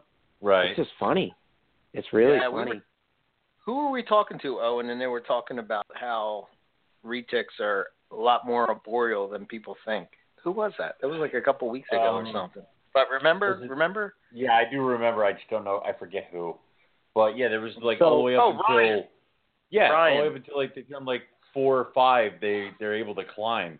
And should climb, especially if they're boys. So Ryan Sullivan. Yeah. Oh, okay. Ryan Sullivan. Okay, yeah. Yeah. No, I think that's keen insight. And you know, the funny thing is, a lot of people that would probably disagree with that statement, but a lot of people probably also have fat retics. Yeah, you know what I mean? You know what I mean? It's like humans are active. They're like, well, I'm not active. It's like, yeah, but you're 300 pounds. Like, you know what I mean? Like, right. Nothing against it. Hey, if that's the lifestyle you choose, go to town. But it's just not surprising to me. You know what I mean? When the retics look in captivity the way they do in the wild, you'll see them act the way they do in the wild. And so I wouldn't say they're as much like majorly arboreal. Although I did get to see like retics hunting monkeys in trees, which was pretty cool. But that is cool. Yeah, but most of the retics that I've ever come across or whatever, they're kind of like in the rocky side of the hill, like perched in between, you know, like limestone carved out areas where they're basically however long they can strike, that's how far they are from the ground. So if it's a full-size mainland retic, they're like 6 feet off the ground. Little babies, like you said in that episode, sitting on a stick. Right. So, yeah, pretty cool. The other thing I do that's a little bit different is temperatures. And most people will say, okay, you need a hot spot of about 90 degrees for your retics, and then you want to have the cool side. That's people debate about that a little bit, but I'm going to say, you know, the good way to do that with a mainland is like maybe 75 degrees, give or take a couple. So you have a nice temperature, you know, gradient there and all that. I am beginning to believe that temperature gradient is more set up for maximum food processing. Okay. You know what I mean? They need 90 degrees is stinking hot. You know what I mean? It's really not ever 90 degrees in Indonesia. It's pretty constant temperature. And then if you get on these little islands that have like crazy wind and you know what I mean, that rain coming down all the time, I mean, it's cold, really cold. You know, and one thing about super dwarfs, like they never get respiratory infections. They're extremely cold tolerant. The only thing they can't do when it's cold is digest a giant meal, you know. But even then, I think they've evolved a way to get around that because the super dwarf stuff, they change colors like chameleons. I mean, like dramatically change colors. They'll fire up, people call it, where they're real light and bright. After they've eaten a meal, or, you know, if they need to get warm, they get super dark. like a lot of times you'll see females sitting on their eggs. They just are like black. You know what I mean? It's so cool. They're just trying to suck up every degree and guard those eggs. They also wind them a lot tighter than the main ones do for some reason. You know, probably just protect them from the elements. But so my temps I keep a little bit cooler. And what I've begun doing is running almost ambient. So my room I keep at around like 78, you know, which is maybe a little higher than that on the cool side. And then I run heat tape. What I do now with anything smaller, which sometimes is full-grown breeding adults, you know what I mean? But anything that's living in a tub or whatever, I run back heat on them now. And I insulate the sides of my racks, and it just kind of gently radiates that heat forward. But I crank it up, and the hot sides in their cage is like 85, 86. And then the fronts of the cage will be like, 78, something like that. So that's what I do. And then sometimes, and then the only difference that is if someone's getting fed more heavily, like breeding or whatever, I'll actually put timers to, change the timing with my temperatures and give them higher temps 12 hours a day. I give them the 90 degrees 12 hours a day. But that's like a food processing temperature. You know? And what that does is, Eric, you mentioned them rubbing and destroying their faces and all this kind of stuff. Right. Anytime you keep a snake in a cage that's way too hot, it's going to panic and pace and rub, and that's when they destroy their faces. So the super dwarfs, eating as little as I've told you I feed them, they're going to destroy their faces if you have them at hot temperatures. They're going to dehydrate and quickly die. You know what I mean? Okay. Sure. So you keep them a little bit cooler and you feed them safe-sized meals, and I really haven't experienced that at all. I don't have any, even my babies, they don't. The only ones that rub are like the problematic ones that don't eat from the beginning, which is pretty rare in super dwarfs. Right. Other than that, nothing rubs. So it's similar to like, we've been talking through a lot of different python breeders over the years, and it seems like the one constant is that if you're going to feed bigger meals, you have to have that higher hot spot. If you're going to do more of an ambient type of approach, then you want to go with smaller meals, and it's probably better for the snake, I guess. It seems like seems like the people that are using the ambient cooler temperature type of deal, they have less issues. From what I've seen, less issues with like respiratory infections and stuff like that. Yeah. You'll also notice that those kind of people are not the people that are in a hurry to produce something. Correct. They don't care if like my females, like I don't even try them. I think about trying them at 4 years old. By 5, if I haven't tried them yet, I put them in. So I give them a lot of time. And then I don't have my babies getting egg bound and breaking my heart. You know what I mean? Now, I do still like to give them some choice of temperature. A lot of people that are running ambience, the snake has no choice, and you're dictating this is what's perfect for you. And I can't quite bring myself to do that, but my gradient is a lot smaller. And like I said, with safe-size meals, something that the lump is going to – the reason why meals are dangerous, just to back up, you give them a giant meal and they can't process it fast enough, it rots in their stomach. It burns through the side of their, stomach cavity and intestines, and they get basically a massive ulcer. And if it's bad enough, it's happened to too many people. It's happened to me before. You feed too big a meal, 5 days later, the thing's gurged and dead. And it's like a rotten rat laying in the cage and a dead snake. And then people like to say, my rodent supplier gave me a bad rat. You know what I mean? And, not that's never happened or whatever, but it's too big a meal. You shouldn't have a lump 3, 4, or 5 days later. You shouldn't have that, So certainly not with super dwarfs. Right. Okay. So, that's basically it. I like to give them the perching. I have it in every enclosure I have, even for hatchlings, and they love it. Mm-hmm. It's like a combination perch hide. And then the big guys, they all get perches now. Big guys, it's kind of funny relative term. They're all micro. What most people used to. They're all not, Yeah. But even my ones that are in the giant 3.5 foot cages, they get perches and stuff like that too. So,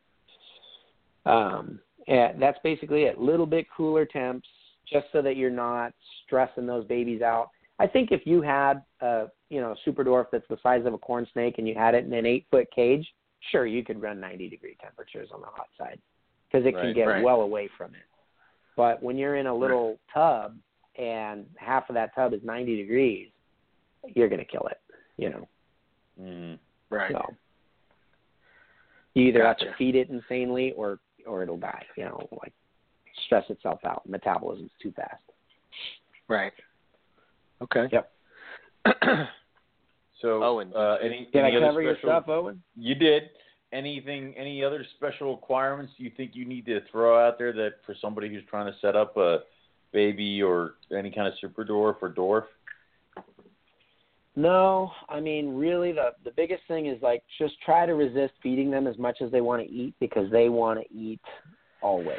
I mean, I think I could in one feeding feed a super dwarf until it exploded. They just don't stop.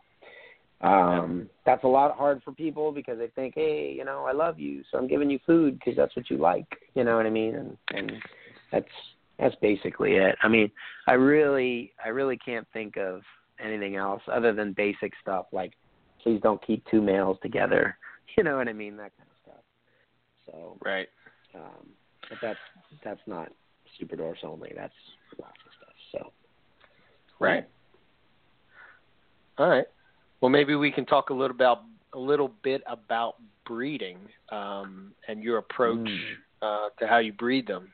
I would think, maybe I'm wrong, but with these guys being, from islands and food being, certain time, are they big into cycle feeding? Yes. Okay. Yes. It's all they are. I never change the temperatures of anything. I mean, now you guys know I live in Pittsburgh, so temperatures kind of change anyway. And even in a temperature control, like my reptile facility, I have like fully insulated walls, and it's all heated separately than the rest of the house. But you still get temperature change. You're definitely going to get like a draft if I'm opening the door and that kind of stuff. But I don't think that matters. I also think that I think that a seasonal feeding approach works with these super dwarfs, and I can't say for sure that that's what happens in the wild. I do know that there's like documented colonies of birds that nest once a year on Jampea, but I mean, at least from what I've heard. But like I said, I've lived in Indonesia, but I've never been to these places before. So I don't really know what they look like other than whatever any of us can search on the internet. But from my experience with them, kind of treating them, seeing what they like and everything, the number one issue I think that people have with breeding is that you can't food condition a female that's already fed too much. Right? Okay. So people a lot of times are like, geez, you feed them once a month. No wonder they're small. You're stunting them. These snakes are not stunted. They're still twice the size of stuff that you see coming in from the wild. The stuff that most wild snakes, when you see them, pictures of them in the wild, or you find them in the wild, they're like flawless and beautiful and perfect. When super dwarfs come in from the wild, they look like garbage. They look like you dug it out of a truck fender. You know what I mean? They're just haggard. And it just really makes me think those islands must be freaking tough. But they don't come in looking all wonderful. They're just chewed all up and crappy, and so the more you can neglect them, the better. I really think they probably are eating a few big meals a year, and those few big meals are probably like 2 days apart. You know what I mean? Gotcha. And it's like 12 months of starvation. That's how I imagine it anyways. So my once a month feeding regimen is, there's probably more than enough. Now, that being said, a female that's going to breed, she's probably going to get 16 or 18 meals in a year. Mm-hmm. And again, like if we're talking about pure super dwarfs, a meal for these guys is like a large rat, maybe a jumbo. You know what I mean? So talk about like maintenance, cost and time. They're wonderful to work with. But they never poop, you know what I mean? I never have to feed them. It's just great. But so I'll feed them basically once a month. And sometimes when they're in blue, even though they would eat, I just say, nah, you don't get one because I'm going to be extra mean to you today and you'll make me babies later this year. And it just seems to work. I kind of have that mentality as they go through. And then what I do is, so let's say they're eating a large rat once a month all year long. Mm-hmm. And I want to breed them. I want to start conditioning them whenever, like you can do it throughout the year. But because like I said, constant temperature is basically where they live. For me, it seems to be a little bit easier when it's a little cooler also, and they're getting those drafts. Mm-hmm. And I just think it's kind of like probably more natural, so to what they're used to out there. So most of my stuff I'm breeding like now, give or take a month. And what I'll do with those females is I'll go from a large rat to, let's say, the equivalent of like 2 colossals every feeding once every 10 days. Okay. You know what I mean? And I'll do it's literally like big meals, and I bump the hot end of the temperatures up, and then I let little drafts in so the cool end gets a little bit cooler, and it's like I'll feed them one big meal, and then after they've digested it for a day or two, I'll introduce a male, and usually she's wagging her tail and peeing, which means she doesn't want him in there. So I'll leave him in. If I'm working during the day, I'll do it during the day, or I'll overnight him. And I'll pull him out the next day. And then another 10 days later, slam her with another big meal, throw that male in there, they lock up. That's it. Okay. So 2, 3 big meals in succession, sometimes 4, and then they breed. That's it. But you have to pretty seriously neglect them the rest of the year because they, in my opinion, they need that massive change from this is like the time of plenty. This is when I should begin egg production. You know. So it's very easy. But the biggest thing is to being successful is just keep your females slender, very slender, much more than you think you need to. And don't try to breed them at 3 years old. Wait till they're 4 to start trying, and don't expect them to go every year for you. And I've actually had more success and had higher production rates, like annually in terms of number of eggs, by doing that. And that being said, I mean, you start to get into a little bit about how should I invest in super dwarfs or how should I buy into them. You want to have a lot more females. I mean, remember, if you're keeping a mainland retic and you have a 10-foot cage and you have a stack of them that's 4 cages high, you have 4 big females in there, right? And you're like, see how much egg production they all 80 egg clutches. You know what I mean? And that's how many eggs you're getting that year. Well, that's nice for you, and then you can sit on all those snakes because you made too many of the same thing, and nobody's going to buy them all, at the same time. And I complain about it because I've done it, And then, but if I take that rack out and I throw in, these Freedom Breeder racks that are, 2 foot by 3 foot, the footprints of the tubs, I can fit like 60 females in there. My production is going to be 3 times yours, and it's all stuff that people are like all waiting list years out to get. You know what I mean? It's all different. I haven't been able to overproduce super dwarfs yet. I haven't been able to. Some people might, but that's a marketing problem. That's a failure to connect with people that want them because there's a lot of people that want them right now. Yeah, absolutely. So, does that answer your question? I mean, I know it's kind of simple, but that's how I do it. No, yeah, absolutely. Now, what are we talking clutch size? What's an average clutch size for these guys?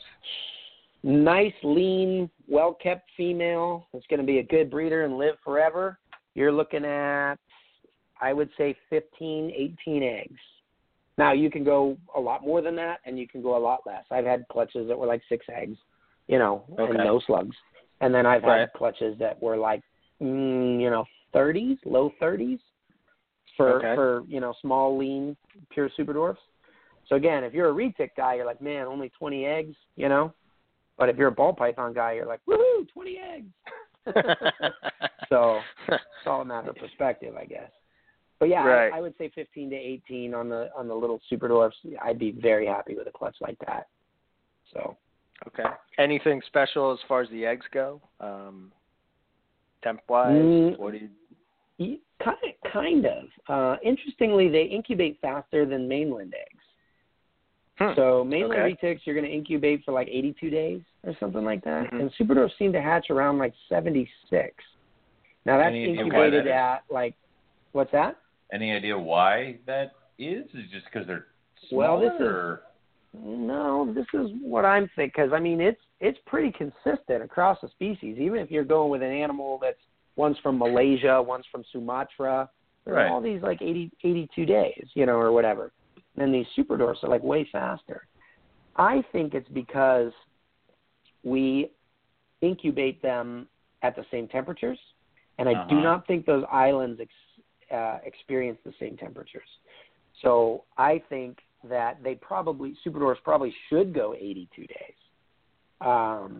But because one of the things, like if you incubate eggs a little bit too hot, first of all, you're going to have a higher degree of fatality in the egg.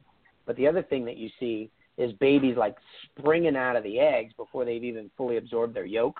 I don't know if you guys have ever experienced that with your stuff. I have, It's like they're trying to escape the eggs. They can't get out fast enough. And you're like, whoa, incubator's at 92. You know what I mean? Whoops. Yeah. And then you kill a couple. So that's kind of how the super dwarfs tend to be. So I'm actually this year going to crank the temps down quite a bit. And it's based on one clutch that I got in from a guy that I'm partnering with. He incubated his super dwarfs at 84 degrees, which I'm like, oh, you're going to kill them. That's way too cold. And he actually did kill a lot of them. But the ones that came out were like awesome and perfect. And their patterns look like fresh imports 5 generations in.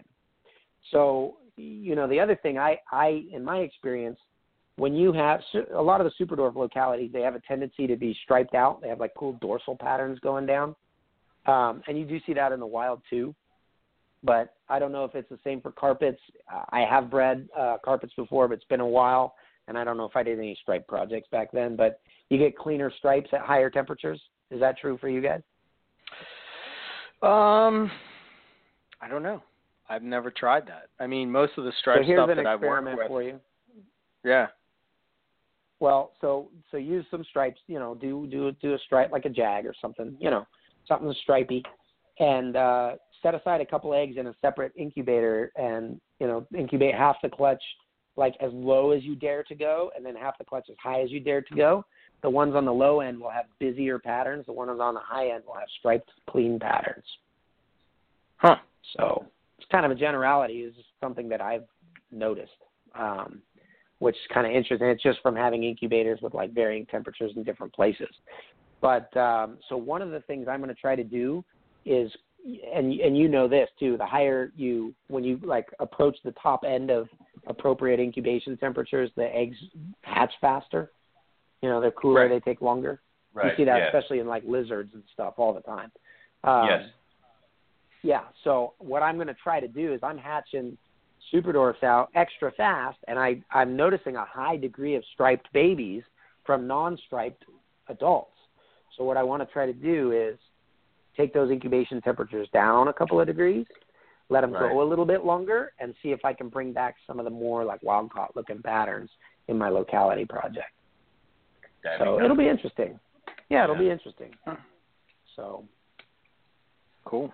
And just for your guys' reference, like historically, like I used to work at Prehistoric Pets. Mm-hmm. Okay. I was there for about 4 years, and I think I was there for almost every clutch that hatched from retics in those 4 years, and that's dwarfs, super dwarfs, mainlands. They work with everything. Right. And you're talking about, let's say, an average of, well, to make the numbers easy, let's say they do 100 clutches a year. That's kind of high. But then let's say their average clutch size is 30, which is kind of low. Right. So you're talking about, 3,000 annually? Yeah. Right? My number's right? Mm-hmm. 3,000-ish, something like that a year. And I worked there for 4 years. So you're looking at like 12,000 babies hatched. Like cut 12,000 retic eggs. So, right. Yeah, so I've seen a couple. I would say so. I'm just trying to put, like, there's people who've done way more than that. So, you know what I mean? But I'm just trying to put it in perspective. Like, I've seen a few things hatch. You can go back in time in the Prehistoric Pets YouTube videos and watch me being a goober when I was younger, you know. So it was fun. Cool. So, yeah. Real quick about the babies. I mean, are they difficult to get going? Nah, they're pretty easy. I mean, you still have, like, the snakes that are, like, reluctant to eat sometimes for whatever reason. Right. With the super dwarfs really, really, really, I can't stress how much they love to eat. Have I said that yet? Yes. So they're almost never a problem, especially like if you have any. I start them all on frozen thawed. I use whatever food source. It doesn't matter. They all start to eat. The one thing I've noticed is that if you go in at night and you creep in gently when they're young and you heat that food item up real hot so they can see it on their heat pits, you'll have more success. You know what I do with the ones that don't eat? Super dwarfs are very small. I used to play with a lot of, like, weird imported colubrids and stuff, especially like South African stuff, tiger snakes and stuff like that, and they never ate. And so I used to go outside in California and catch wild lizards and pop their tails off. It's like a renewable resource. You know, you let the lizard go, it grows a new tail, you pop it off again, you let them go again. So the lizards around there, I had kind of reputation among the wild lizard populations in Southern California. But I'd rip the lizard tails off, and then I would stuff them down the throats of these little colubrids that would never eat on their own. And they would learn to eat eventually, where I would still have to kind of, like, pry the mouth open and put the tail in there, and then they would gobble it down. So with that history, I did the same thing with rattlesnakes for a long time too. I don't know, that worked for me great. Jesus. But especially like sidewinders and stuff that sometimes don't want mammals. So what I did was I'll take my frozen rats out of the bag when I get them in, and I go in with a pair of dikes and I cut all the tails off. This is morbid. Sorry, everybody that's trying to eat dinner for some reason at 10:47 Why are at night. they listening to us in eating dinner? Forget it. Keep going. That was your first mistake, people. Whack all the tails off with a pair of dikes, and then those tails are great food sources for the babies. So what I do is I let them get hungry for a few weeks, and then if they're still not eating, usually it's because they're afraid of me, you know, because they're baby snakes and they're afraid of everything. But I just grab them like I do, you know, kind of rough. I start with the wide end of that rat tail, and I stick it down their throat, and it pushes right down, and the hairs on the rat tail point backwards like little barbs, so they can't gurge it back out.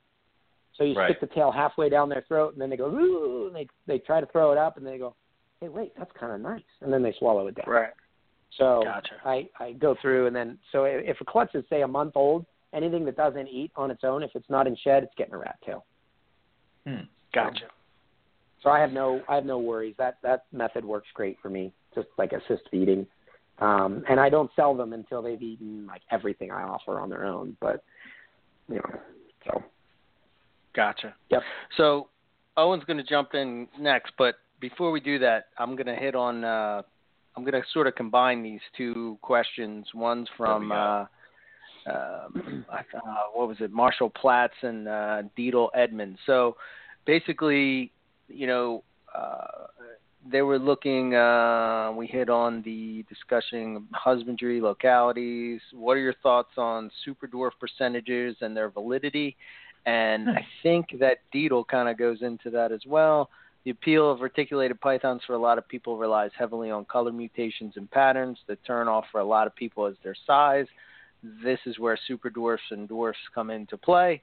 My question is, what percentage do we no longer call these morphs with super dwarf blood lines? Example, I've seen advertised super dwarf morphs that were 25% super dwarf, but they're labeled super dwarf. Yeah. All right. Actually, really good question, actually. Because with the percentage thing, it's like nobody really knows how it works. And basically what happened was back in the day, you know, people got these imported tiny retics, and no one knew where they came from back then. In fact, the importers used to hide the secret locality that they were collecting from. You know what I mean? The problem was all the locals knew about them. So Didn't stay hidden that long. But they didn't really know how it worked. So, basically somebody bred these super dwarfs to albinos. They made het albinos that still stayed small. Like, oh, that's cool. They grew up the hets. They bred them together. They made these tiny albinos. They're like, cool. And then they would breed those albinos to, let's say they had an albino tiger next that they run it to. Now you're at 25%, and stuff's starting to. But obviously, it takes many years to figure that out. So back in the day, a bunch of the people that were working with them decided, hey, industry standard unwritten rule is going to be to label something as a super dwarf, it has to be 50% or higher. It's important for people to understand there are no morphs that occur in super dwarfs with the exception of anarthristic, the black and silver ones, you know what I mean, or the greenish tints to them. So if I say I have a super dwarf tiger, it's not pure super dwarf. If I say I have a super dwarf het albino, it's not a pure super dwarf. Or how did the albino get there? There are no albinos on Kalatoa, so or any of the islands. So basically, that was a good idea to make sure that it's at least half blood. I think other species do it better. The dwarf Burmese. You know how they call them? So they have these tiny little dwarf Burmese. They're actually a different subspecies. And when you breed them to get the morphs, let's say you want an albino green that stays small, they call them half dwarfs. I love that. I think it's cool. You know what I mean? Like I say, I'm half Mexican. I'm not half Mexican. I'm like as white as it gets, but I'm all recessive. But, they would call him a half dwarf, and I think that's a little bit more descriptive, I think, for a lot of people. But we use percentages with the super dwarf thing, and the result of that is if 50% super dwarf is good, right, is enough to call it super dwarf and stay small, then 75% super dwarf must be better. So, I mean, it certainly means you took a 50% super dwarf and you bred it back into pure super dwarf bloodlines. Right. Now, I can tell you for a fact that I have 50% super dwarf. Well, heck, I have 25% super dwarf animals that are as small as my mainlands. I'm sorry, my pure super dwarf stuff, 25% super dwarf. And then I have 75%, like say Kalatoa is supposed to be one of the smaller localities, that are like 14 feet long. So what's the problem? I also have clutches I have first generation 50% super dwarf. So, mainland blood to pure super dwarf, F1s. They're 50%ers, and they're every bit as small as my pure super dwarf babies. And then I have 4 generations in 50% super dwarf, like het snows and stuff, that recently hatched out that are just even on hatching. These 50%ers were like 25 grams when they hatched. And then these other 50%ers over here are like 150 grams on hatchling. Had a big, and they're the size, literally the size of 2-year-olds of these other 50%ers. So what's going on? And this is actually another misconception. People think it's unpredictable. You cannot predict the size. Well, I can sit here and predict for you right now that these 50%ers that came from my marble super dwarf clutch are going to stay small. And the 50%ers from the Golden Child Motley Snow clutch, they're going to get bigger. I can predict it very easily, even though the percentages are similar, So, or actually the Golden Child Motley is a different clutch, but I have some 50%ers that are from a het snow clutch that are going to get bigger. So here's my take on it.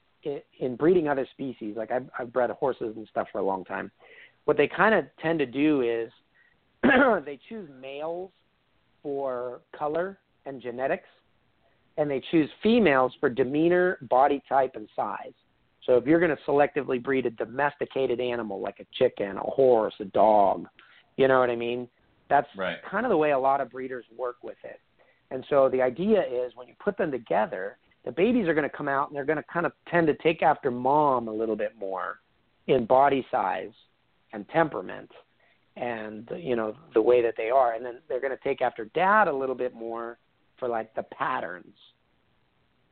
So if you do it right, you should be able to get there pretty quickly. So now let's imagine let's think of the realistic scenario where nobody can breed a female super dwarf because they're hard to breed, right? But actually, we all know now that they're just obese. So they breed super dwarf females. They raise them for 5 years. They finally breed them. They slug out and die. They go, I hate these freaking super dwarfs. They're so stupid and frustrating. You know what I mean?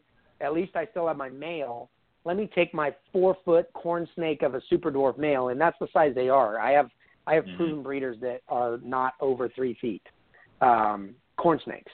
And I'm going to throw it on the back of an 18-foot retic female, and guess what is awesome about that? They're all 50% super dwarf, and I got 80 of them because the female laid 80 eggs. Okay. You know what I mean? Shit. All the hatchlings come out at the same size as a mainland. And for some reason, they grow to be 16 feet long. Maybe not fully 18 feet, but they're really funny. If you go look at a lot of like the old school breeders that people made back when it was all starting, you get this animal that's like a 16-foot animal with like beautiful classic super dwarf pattern on it. And you're like, what the hell happened there? To me, it makes a lot of sense. Right. Yeah. Now, what's awesome is once you know that, and here's the secret is out, so all of you guys are going to have to give me Patreon money because I just told the secret to you how to successfully selectively breed those genetics you want down inside. Come on now. Yeah, well, I don't actually have one. I'm not that tech savvy, so your listeners are going to have to create me one and then pay. They can do that, yeah. 2 steps, but I think the information is worth it. Okay. So, yeah, the cool thing is it's easy enough to get a 4-5 gene male. You know what I mean? You know what I mean? You know what I mean? You know what I mean? And he's got all the genetics and the color and the pattern and everything that you like. And when I do this, I am very much a stickler for size. I really don't care about the morphs as much. I love my bloodlines. Even if they're crossed, I'm like, these are the coolest bloodline ever. You know what I mean? Because the male I imported from Germany and the female was this, and they always come out like this and whatever. But so if you get a smallish male with really nice genetics and you throw him to a pure super dwarf female, you're going to get, 15 eggs if you're lucky and if the female goes. But the 15 snakes that come out of that are going to be every mutation and color in the rainbow at the size of almost a pure super dwarf. Wow. At 50%. So the reason I have a female that's Sunfire double het snow, that's 3 genes in 1 snake. She's only 25% super dwarf, but she's breeding now. She's 8 feet long. So, and to put it in perspective, 8 feet long is 5,000 grams. That's like a big ball python, because these are long, lean snakes.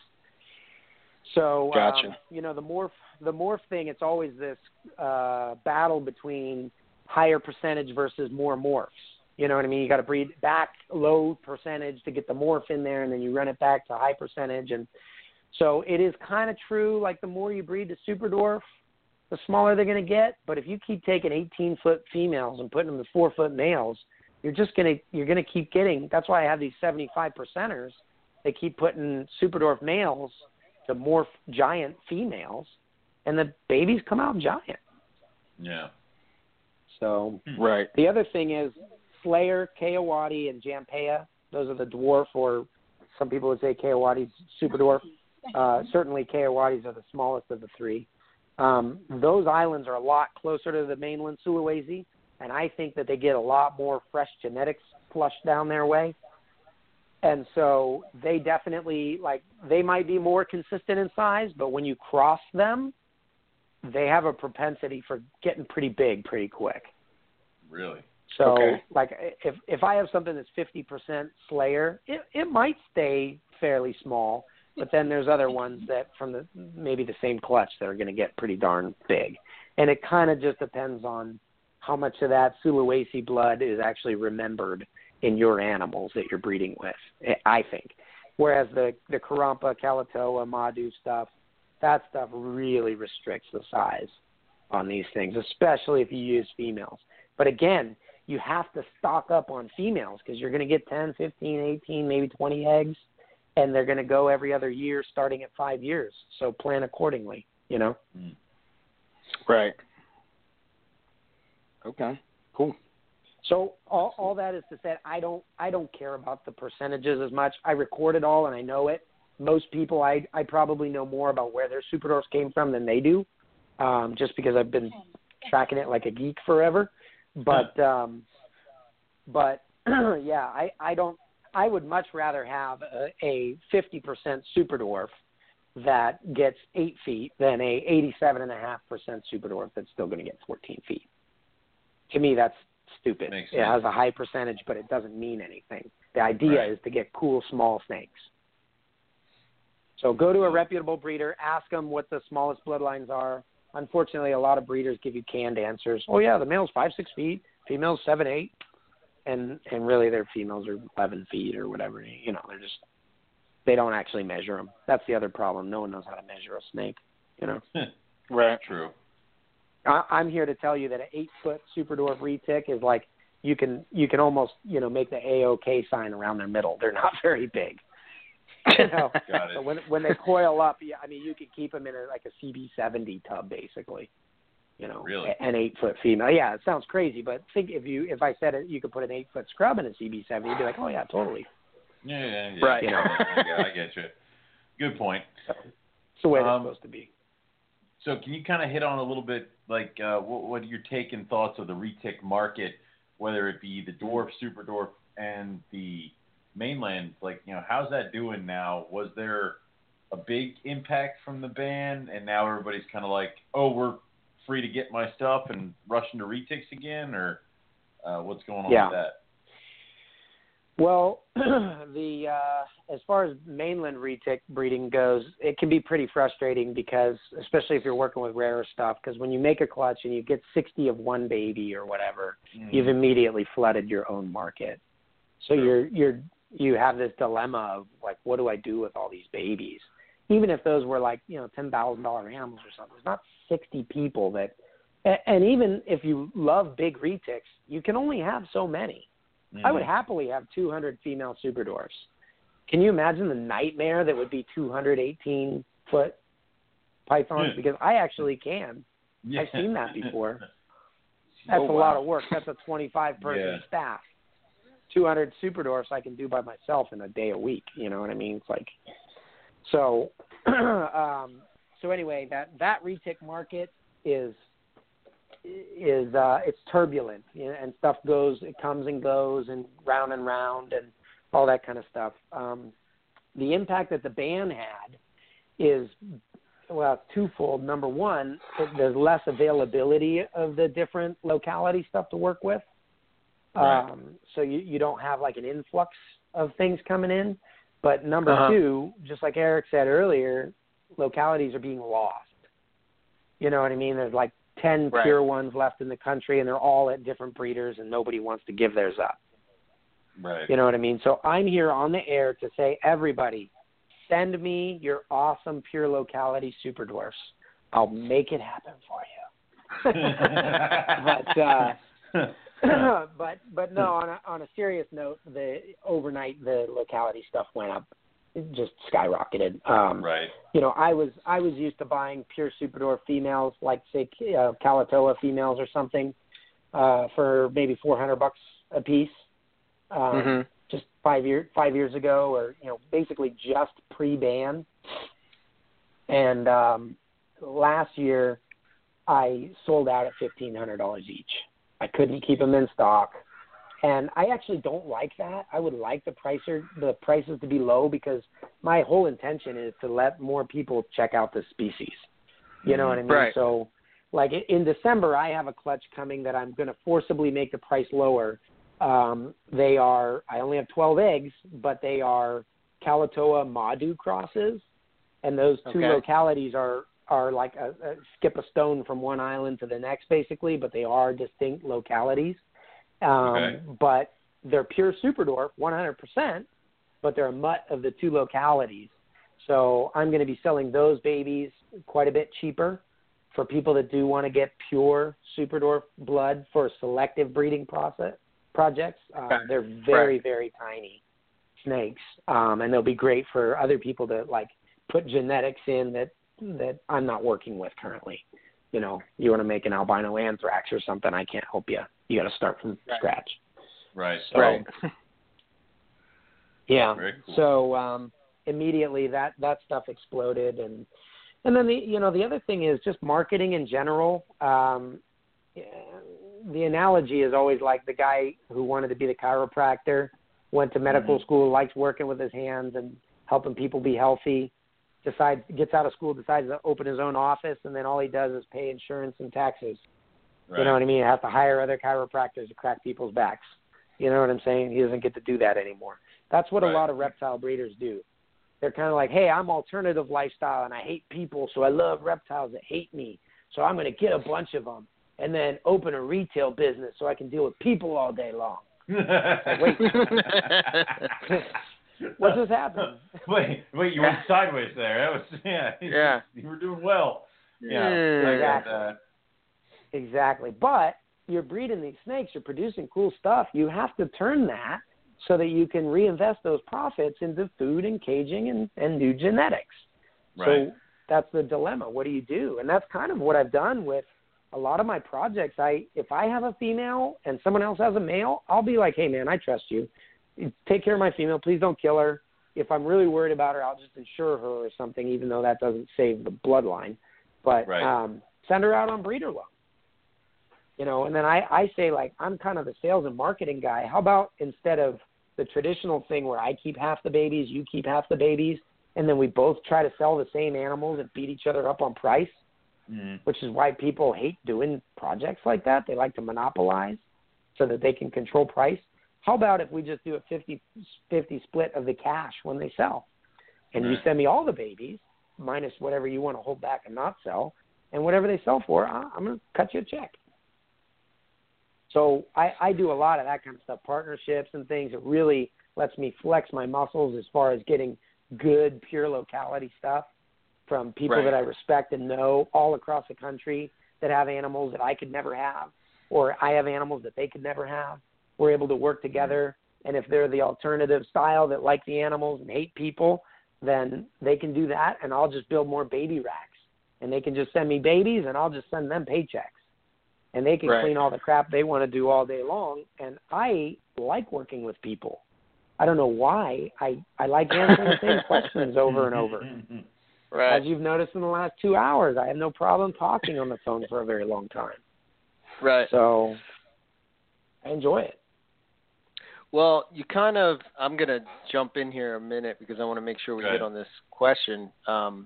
But we got a question in from Forrest Vanning, and he talks about what advice you can give us little guys about marketing and brand development. In my opinion, Garrett is one of those guys who is taking things to the next level with packaging, trade show displays, social media, which I kind of had, was impressed by all of that. So I already had that kind of in there, but I'm just curious on what advice you would give people. Wait, did Forrest Fanning just refer to himself as us little guys? I believe so, yes. Which was my first problem with this question. So, the guy that had to move to Indianapolis so that he could ship everywhere from a main hub in the United States. Yeah, I'm not buying the this. Little guy. Little guy. I think he wants another giant blood python from me or something. Dude's brown or something, yeah. That was a big blood python, by the way. Holy shit. Yeah, I don't like all my snakes small. I'm down with the big snakes too. I mean, I honestly love everything. I love everything. Right. But super dwarfs for me are the most pleasurable to work with, especially when it comes to the market, because there's so much more demand than there is supply. So as far as selling, that's a big question actually, and I'll just touch on it quickly. But as far as selling snakes go. And you guys have to realize I come from like a marketing and business development background. Right. The number one, and a lot of snake people just don't. They're just, I love you guys. You're not good at business. You know what I mean? Not you guys. I mean everybody. I know what you mean. And so what everybody does is they hatch a bunch of stuff out. They put it in a spreadsheet because they think they're cool because they used Excel, and they price everything, and then they slap it up on a bunch of reptile classifieds on Facebook or online or whatever. And if they don't sell, they blame Facebook or they blame whatever, When you do that, and people can sit there and just browse through your whole price list and everything that you've got, it makes them feel comfortable in the availability of the animals. You know, does that make any sense? And so what you do, Eric, if you put out all of your breedings, you hatch 3 clutches and you put everything out, and then Owen, you do the same thing, and some of your animals are crossovers, and then I do the same thing over here, and every breeder is out there doing the same thing. Potential customers are sitting there after tax season with money burning a hole in their pocket, thinking, which one do I go to? You ever go to like the frozen yogurt store and you're like, crap, I don't know what to get. There's 700 flavors now. And then you end up mixing up a bunch of stuff that tastes terrible anyways. You're like, what did I do? Like, I should have just got the strawberry, you know. So that's what happens. You get that kind of like, I don't want to make the wrong decision, and there's so much available in front of me. Really, there's not that much available. People are just posting the same ads 50 times over because that's all they know how to do. You know what I mean? And they price it right there. You know, Eric, if you're selling, I mean, give me an example of a hot ticket item that you're going to sell this year and the price. I mean, just one. Hot ticket item. I don't know. Granite Super Zebras. I don't even know what the price would be. Well, $2,000. Pick something Give less them the precious. price, damn it. Okay, $2,000, right? Yeah. Right. Granite Super Zebra, $2,000. Now, Garrett Hartle over here happens to produce one, and you have 20 of those, right? Which might seem like a lot, but it's really not, because you have a huge following and you can move some carpet pythons. You always, at any given time, have 300 people that would want those and are trying to think about how to get them, one of your 20. Now, Garrett Hartle over here, you've established that market. You're the Granite Super Zebra guy. But then Garrett Hartle, the bozo with all the super dwarfs, you know what I mean, is given a zebra het granite female that lays, and I miraculously hit the odds, you know what I mean, from my rescue granite female, het granite female, and I get a Granite Super Zebra, one of them. I go online and say, well, Eric's got them up for $2,000. I'll make mine $1,500. Oh, you bastard. Can I make it? Well, I mean, that's not that much, 25% off. Shoot, everybody was doing that this week, right? That is true. Black Friday. Yeah, if you didn't give me 25% off, I'm not getting out of bed. So $1,500, Granite Super Zebra. Plaster it everywhere. Now the whole world thinks that Granite Super Zebras are only worth $1,500. Right. And you can't sell them anymore. That guy sells his in a half an hour, and then Eric, you're sitting on 20 of them, getting nothing but phone calls for 6 months saying, well, I saw over here they're only worth $1,500. Right. So you do $1,500, freaking Garrett does it again for $1,000 the next year. Right. Even though that's a project that's not, it's double homozygous. It's not easy to make. Right. You know what I mean? But I'm making one and crashing market. And it's because let's be honest, these items are made up prices. You know why my Calatoas went for $1,500 last year? It's because I had 6 of them for myself that I was like, these are the best. I sold the rest at $950, which I thought was, people are going to hate me because those are too expensive. But I have so many people on the waiting list, I got to let some go. And then I sold them out, and I had my 6, and people were crying and begging me. And I was like, well, I guess I'll sold you a whole bag for $1,500. And they're like, great, I'll take 3. And I'm like, oh, shit, 3. No, I only got 3 left, but that's $4,500. Yeah, I guess I got to do it. Next guy goes, dude, I heard you got the pure Calatoas from that one female. I got to have some. He got 3. Give me 3. I'll give you $5,000. I'm like, ugh. And now I have no babies from this year. Yeah. So that's how the market is going with this stuff, On the other hand, somebody else thinks they have a pure Calatoa because they bought one that someone said was that on eBay. Right. And they don't know how to sell the crap, and they've got it up for $500 or whatever, you know what I mean? And someone talks them down to $350 and they sell it, and then they think my stuff's too expensive. My reply is, that's fine. My waiting list goes out 2 years, so you can say it's expensive if you want.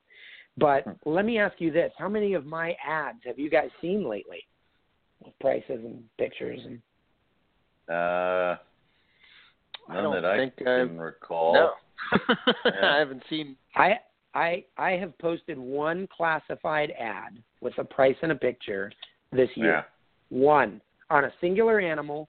It was a Burmese python that someone gave me, and I was like, I don't know. Here, Burmese classifieds. Here you go. You know what I mean? They're like, that was way too cheap. I can't believe you sold that. It got snatched Don't up care. in 3 minutes.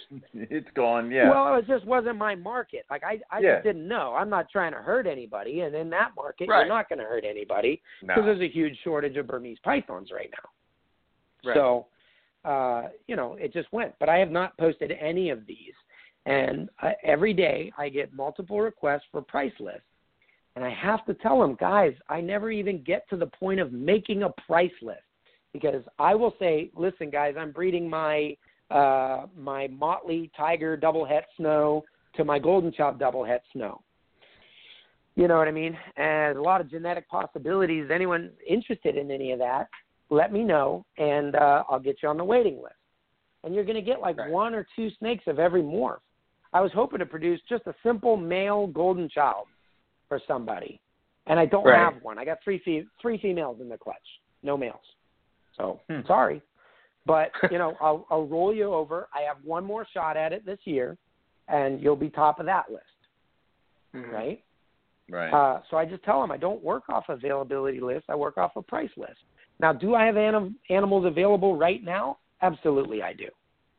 Do I want to just write everything down that there is and put prices on them and slather them everywhere like there's a million? No, because I'm going to be sold out tomorrow anyways. I don't have – you saw that huge booth I built. I didn't have any snakes there. I think I was able to bring 20 snakes, and like half of them were holdbacks. And I was like, please, God, don't somebody buy this. You know what I mean? So there's availability, but it's like – but here's the difference. I show off, I update, I try to take cool pictures, but the way I do it, all I do is educate the public about what I specialize in. That's it. The information I give you, it's free and it's for you, and I hope you have success with it. Truly and honestly. It goes back to the thing I read in the business. It's authenticity in giving. And that's what I do. And then people call me and they're like, I love what you're all about. This is what I'm looking for. Take your time. When it's ready, I'll buy it. So what I do is when a snake lays eggs, I call the people in the waiting list. I say, you got 74 days. Get the money together. And then I call them again when the eggs hatch, and I go, here's yours. This is what it costs. I don't collect any money. It's free to get on a waiting list. You'll be the first one notified. It's first come, first serve. I don't care if you're the president. You know what I mean? You're going at the bottom. And then when that waiting list comes up, I collect the money in full, and then I get the animal feeding. I make sure everything's perfect and all that kind of stuff, and then I send it out in my nice little box, and you're super happy with it. But you've been waiting for 6 months for a specific animal. You paid me cash in full. You slammed it on the table and said, thank you. And then when the box comes, you guys have seen the posts, I'm sure, not my classifieds, but of my customers posting like, box openings and stuff. Right. Mm-hmm. Right? They're like so happy. Whenever someone's like, hey, are there any super dwarfs available? 8 people jump on and say, Garrett Hardo, because they're like dying to get their super dwarf from the clutch that's due in March. You know what I mean? Or whatever. So that's how I do marketing. I just help people. That's it. And then I don't put out price lists. I don't publicize it. You know what I mean? It's not like it's a secret. Call me, I'll tell you. Mm-hmm. You know what I mean? I don't put prices on tubs. I don't put my stuff on classifieds ads. I go to educational groups and I educate people there. And then people PM me and they say, I saw that snake in that video. Is that one for sale? How do I get one like that? I say, I'll put you on a price list, or that one happens to be available. So you have to communicate with me, and that's what I like anyways. I like connecting with people.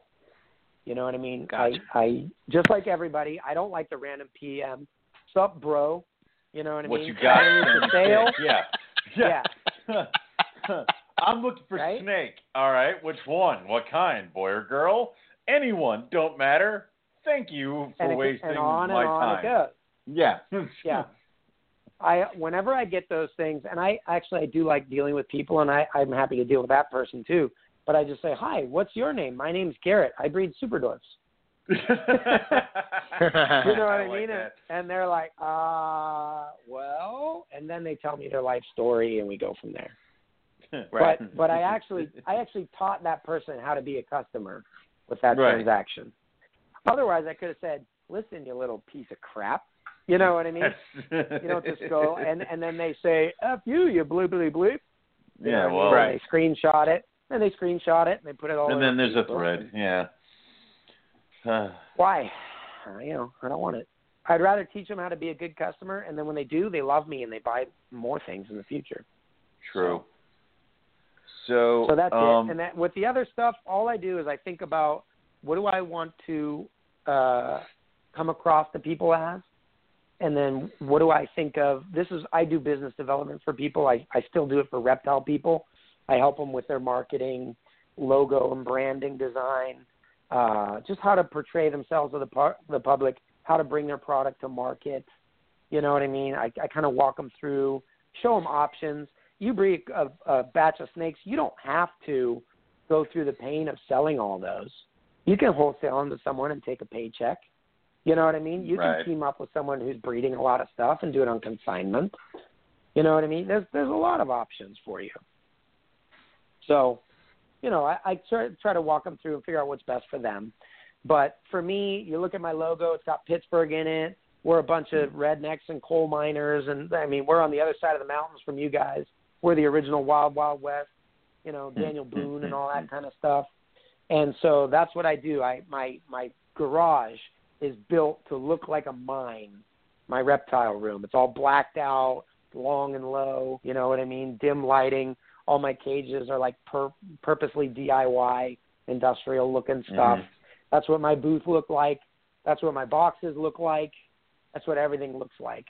And the reason why is because that's how I identify, and you can get a taste of my personality even if you've never talked to me before, just by taking home one of my business cards. Nice. You know what I mean? So you just have to think about who you are and how to communicate that to people, and that's your branding. I do different things. There's no magic formula to this. I talk with Brian Cusco about this stuff all the time. He does YouTube. I have a YouTube channel, but, he's like a YouTuber. He wants to professionally do YouTube, and he's really good at it. Yeah. But I work with him on, okay, you do YouTube. That's great. And he's like sitting around waiting to be rich, like the people who make $10,000 a month on YouTube. And I'm like, well, what are your streams of income? Where's your cash flow coming from? You know what I mean? How are you converting people? How are you, So there's a lot of questions to just kind of run through with that stuff. But I would basically say my motto in life, I don't do anything because it's what my parents did. I don't do anything because it's what you did. I think, if I'm going to wait 6 months and pay $1,500 on a pure locality Superdorf retic, I want nice packaging. That's 2 iPhones. You know what I mean? Look at the packaging an iPhone comes in. What's your problem? You got to say, well, why would you package that box? Cost $10. You gave them a free T-shirt? You got to sell those. You know what I mean? It's like, no, dude, a guy bought 2 iPhones from me. I'm going to give him a T-shirt and ask him what size his wife is so she can wear one too. Mm-hmm. You know what I mean? If I know the dude's had a baby, I'm sending him a onesie with the little Reach Out Reptiles thing. Whatever. Whatever I can do. I try to write a note to everybody, and what I try to do is develop an appreciation for the animal they just received in that note. You know what I mean? I love this animal. She was the smallest one in the clutch, but she came back with a vengeance. Or, this particular animal always glows when I open the tub. I'm not big enough that I don't notice those things. So I write down what I notice. And then I maybe say what I think is cool about them and how I hope I hope this animal is able to help them achieve whatever goal it is that they bought it for. Right. And in doing so, that animal, the second they open it, has sentimental value to it. And they no longer care what the price was. You know what I mean? That animal, we think buying stuff, especially as Americans, makes us happy. And it doesn't.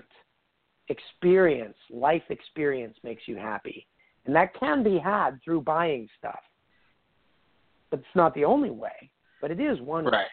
And I just want to give people a richer life experience. You know what I mean? So I go to Indonesia, I learn about all this stuff, I speak the language, I come home, and I try to bring them the coolest of what I know from there. I let them have that experience too. It's like you're with me on the journey. You know what I'm saying? Mm-hmm. Yeah. So that's it. And none of us have arrived. We don't know what's up. We're all like figuring this whole life thing out anyways. We don't even know what temperatures to keep our super doors at. You know, come on. Well, that's what you figure it out. I mean, it's all good. Yeah, well, and then I figure it out, and you figure it out differently, and we both have success, and that's okay. That's the whole point. Right. So, Garrett, at least we're both listening to our animals. That is the point. So now we do have some closing questions for you. These are the ones that are kind of a little bit lighter and may not even be about super dwarfs. So, all right. Let's see. What will your next reptile purchase be? Oh, well, there's a morphin retix called a phantom, and it makes a blue-eyed leucistic. And a buddy of mine, Andrew, is sitting on some clutches from some really cool pure superdwarf females that he's got. One of them's wild caught, so I love getting a new, fresh bloodline. And he's making some 75%ers. So he bred a phantom male to a superdwarf female, and then that's the 75%er I want. 2 generations back to his smallest, coolest superdwarf females. Okay. I want to buy those because I would like to put 2 of them together and get super microscopic, solid white retics with bright blue eyes. That's kind of cool. I like that idea. All right. That sounds like a good one.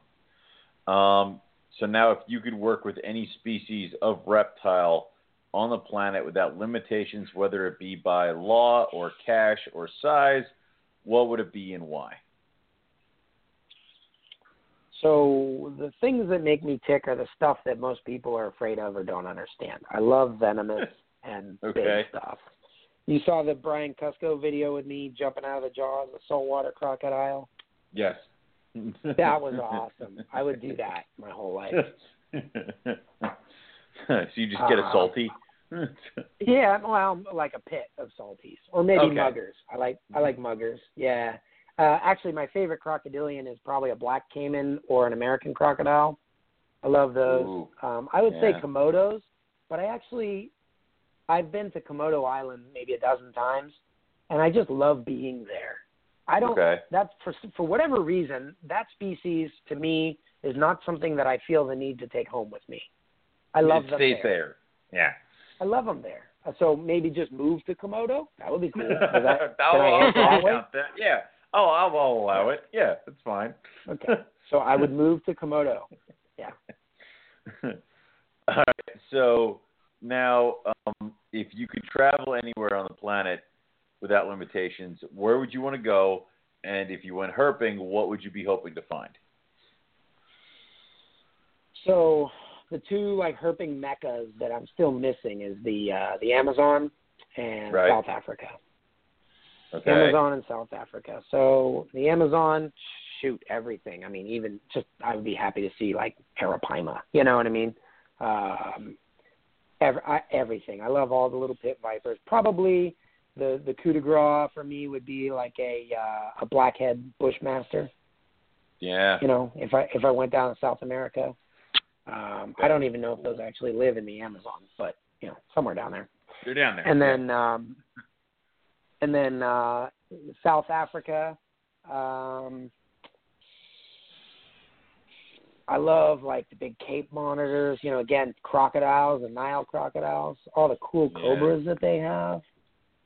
I would just go and fondle everything that tries to kill me in both of those places. Lots and lots of. Yeah, Brian Cusco always jokes around that my slogan should be "Reach out and touch something." Because I'm like, ooh, cobra. I just got to know what it feels like on the back of your hood. So I'm going to pet you before you turn around and bite me. I don't know. Stupid, irresponsible. It's how I experience life. That's awesome. That's a good slogan, too. But So why don't you stupid toss or irresponsible, it's how I experience life, or reach out and touch somebody? all of it? It should just be all in the back of the business card. Just that's it right there. So, but why don't you throw out? Well, what's a good way for somebody to get in contact with you if they want to, chew the fat on Super Dwarfs, if they want to get one of your tiny little micro retics? How would they get in touch with you? You can email me. It's probably the easy one to spell is info@reachoutreptiles.com.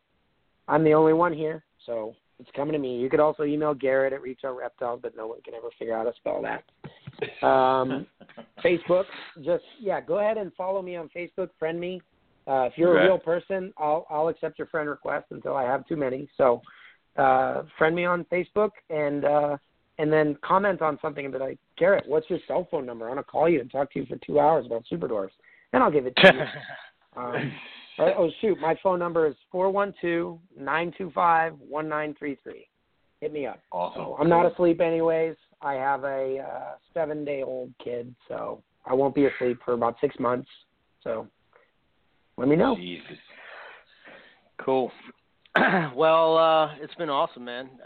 We're probably going to cut off at any second, but thanks for coming on, and whenever you're ready for a round 2, man, I'm sure there's stuff we missed and more we can hit on. So there's nothing.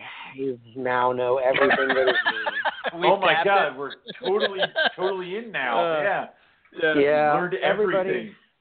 Everybody likes me the first time they meet me because I'm an open book and I tell them all my great stories. The second time they meet me, they're like, "You already said that, dude. Do you forget who I am?" Like, you're a loser. We've built 6 years of repeating ourselves on a podcast, so it's okay. Yeah. So yeah. I don't know how you do it. Still say relevant. I don't know, but I like it. I like it. We don't either. Yeah, I really appreciate you guys having me on. I really respect what you do. I know, Eric, when I came up, I was kind of, jagging you a little bit up at Tinley back in October, where I was like, "Hey, your podcast, I like it. Can I give you some criticism?" Yeah, man.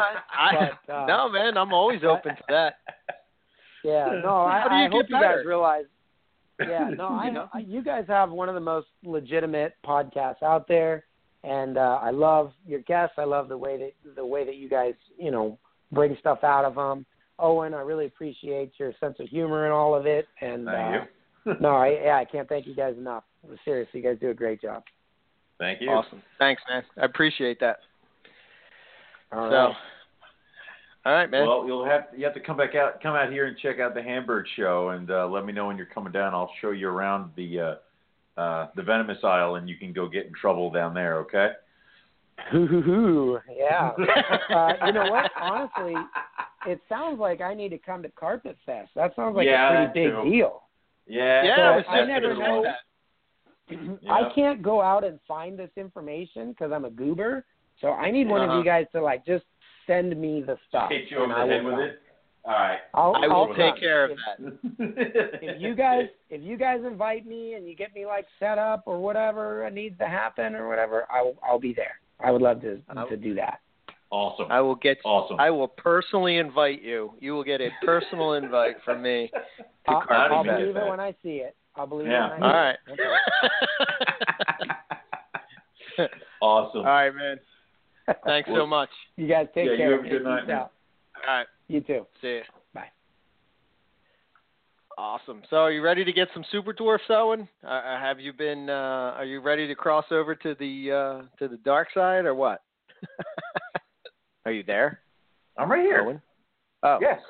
Yeah, I asked you a question and just silence. Oh no, excuse me. Hear. I hear a key typing. Type. Something happened. I could not. It was like a little flash in the pan. I couldn't hear for a second. I don't know what's going on with my headset. But I can't bust your balls too much because I couldn't get things together at the beginning of the show. So. No, you couldn't. You can't read and talk. Yeah. Not like you've been doing this for 6 years, 18 years. Yeah. I don't know. Right. Anyway, you gonna run out and buy some more retics? Are you? No, I mean, for me, my thing is more locality. I don't really. I mean, the morphs are cool and all, but when it comes to the dwarfs and the super dwarfs, I definitely will be in Garrett's ear about But to say, I you know, figured you'd getting be all some over this. locality stuff. Exactly. Yeah, I These would, are, but these you are know, like smaller locality retics. I figured you'd be like, oh my God, I need to clear out these bins. Get out of here, carpet pythons. So yeah, I mean, that's. No, well, I mean, I do really, really dig them, and you know, Yeah. and an opportunity did come up, but at the time I had just blown a wad on Papuan pythons and Moluccan pythons, so I couldn't hit Garrett up on that, but I will, you know, for You'll sure. wait and you'll watch, yeah. Yeah. I got you. But you know, I figure want a specific thing. Like, to me, you know how I am. I've said this before a million times, but like I really think that like preserving those locality types is important. I really do. And like straight pure locality, no morph involved at all. 100% super dwarf.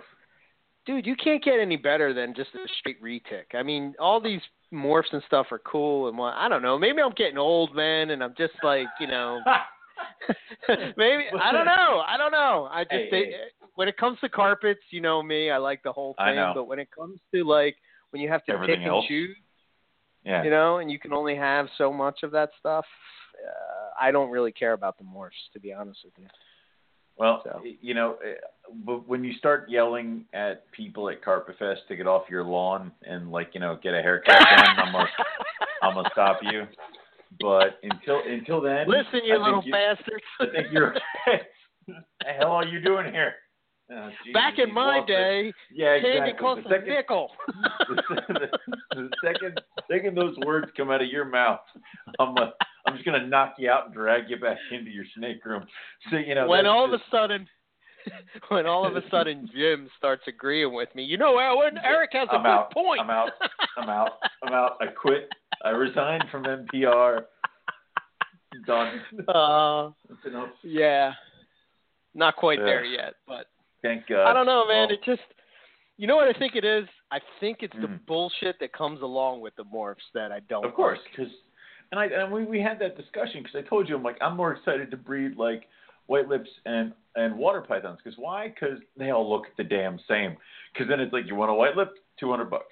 You want an olive, $200. It's not like can I see every single one so I can pick out the one I want? They all look the damn same. You want a boy or a girl?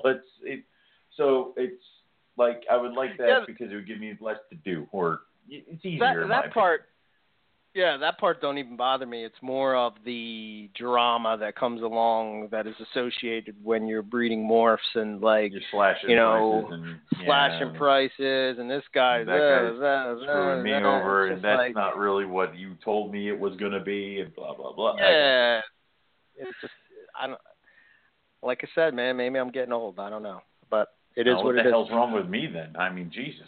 So, yeah. You're anyway. you're like an old man too, Owen. I'm older than you at this point now. I mean, as much as the amount I complain, I'm further down the road than you are. You know what's crazy is like when it comes to, you know, I'm going through my collection the other day and I'm looking at the different things and whatnot, and you know, I'm looking at females. Are they ready about? You know, the one I'm most excited about, to be honest with you, those M-Pens, man.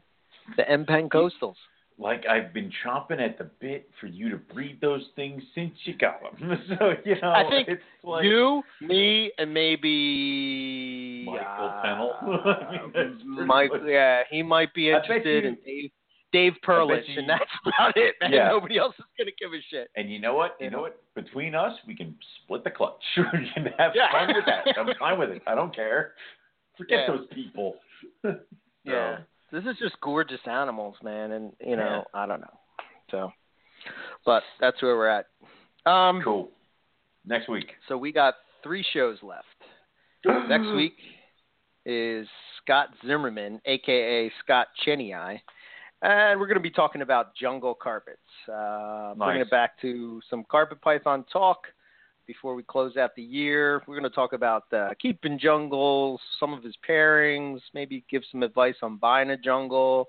I know Scott's pretty good with building his own racks and cages and that kind of stuff, so we're going to talk a little bit about that. I suck at it, so yeah, let's talk about it. Yeah, so it should be cool. Like I said, he goes by Scott Cheney on Facebook. So Right. you can check out his awesome jungle. He's got some really nice jungles. So if you're into that, it should be cool. Then the episode after that, you won't be there, gone. right? Yeah, You're gone. No. You're I'm gonna be your Tuesday movie date night. Damn which will be right. Awesome. And we're going to be talking IJs. So I'm trying to line up an IJ roundtable. Here. So I know exactly why I did it that way. I would just be sleeping. Yeah, you'd be like, "Come on, guys, really? Come on, it's a brown guys." snake." But this one has rusty blushing. I'm like, oh god. Yeah, all right. Yeah. Good episode for me. So, yeah. Yep.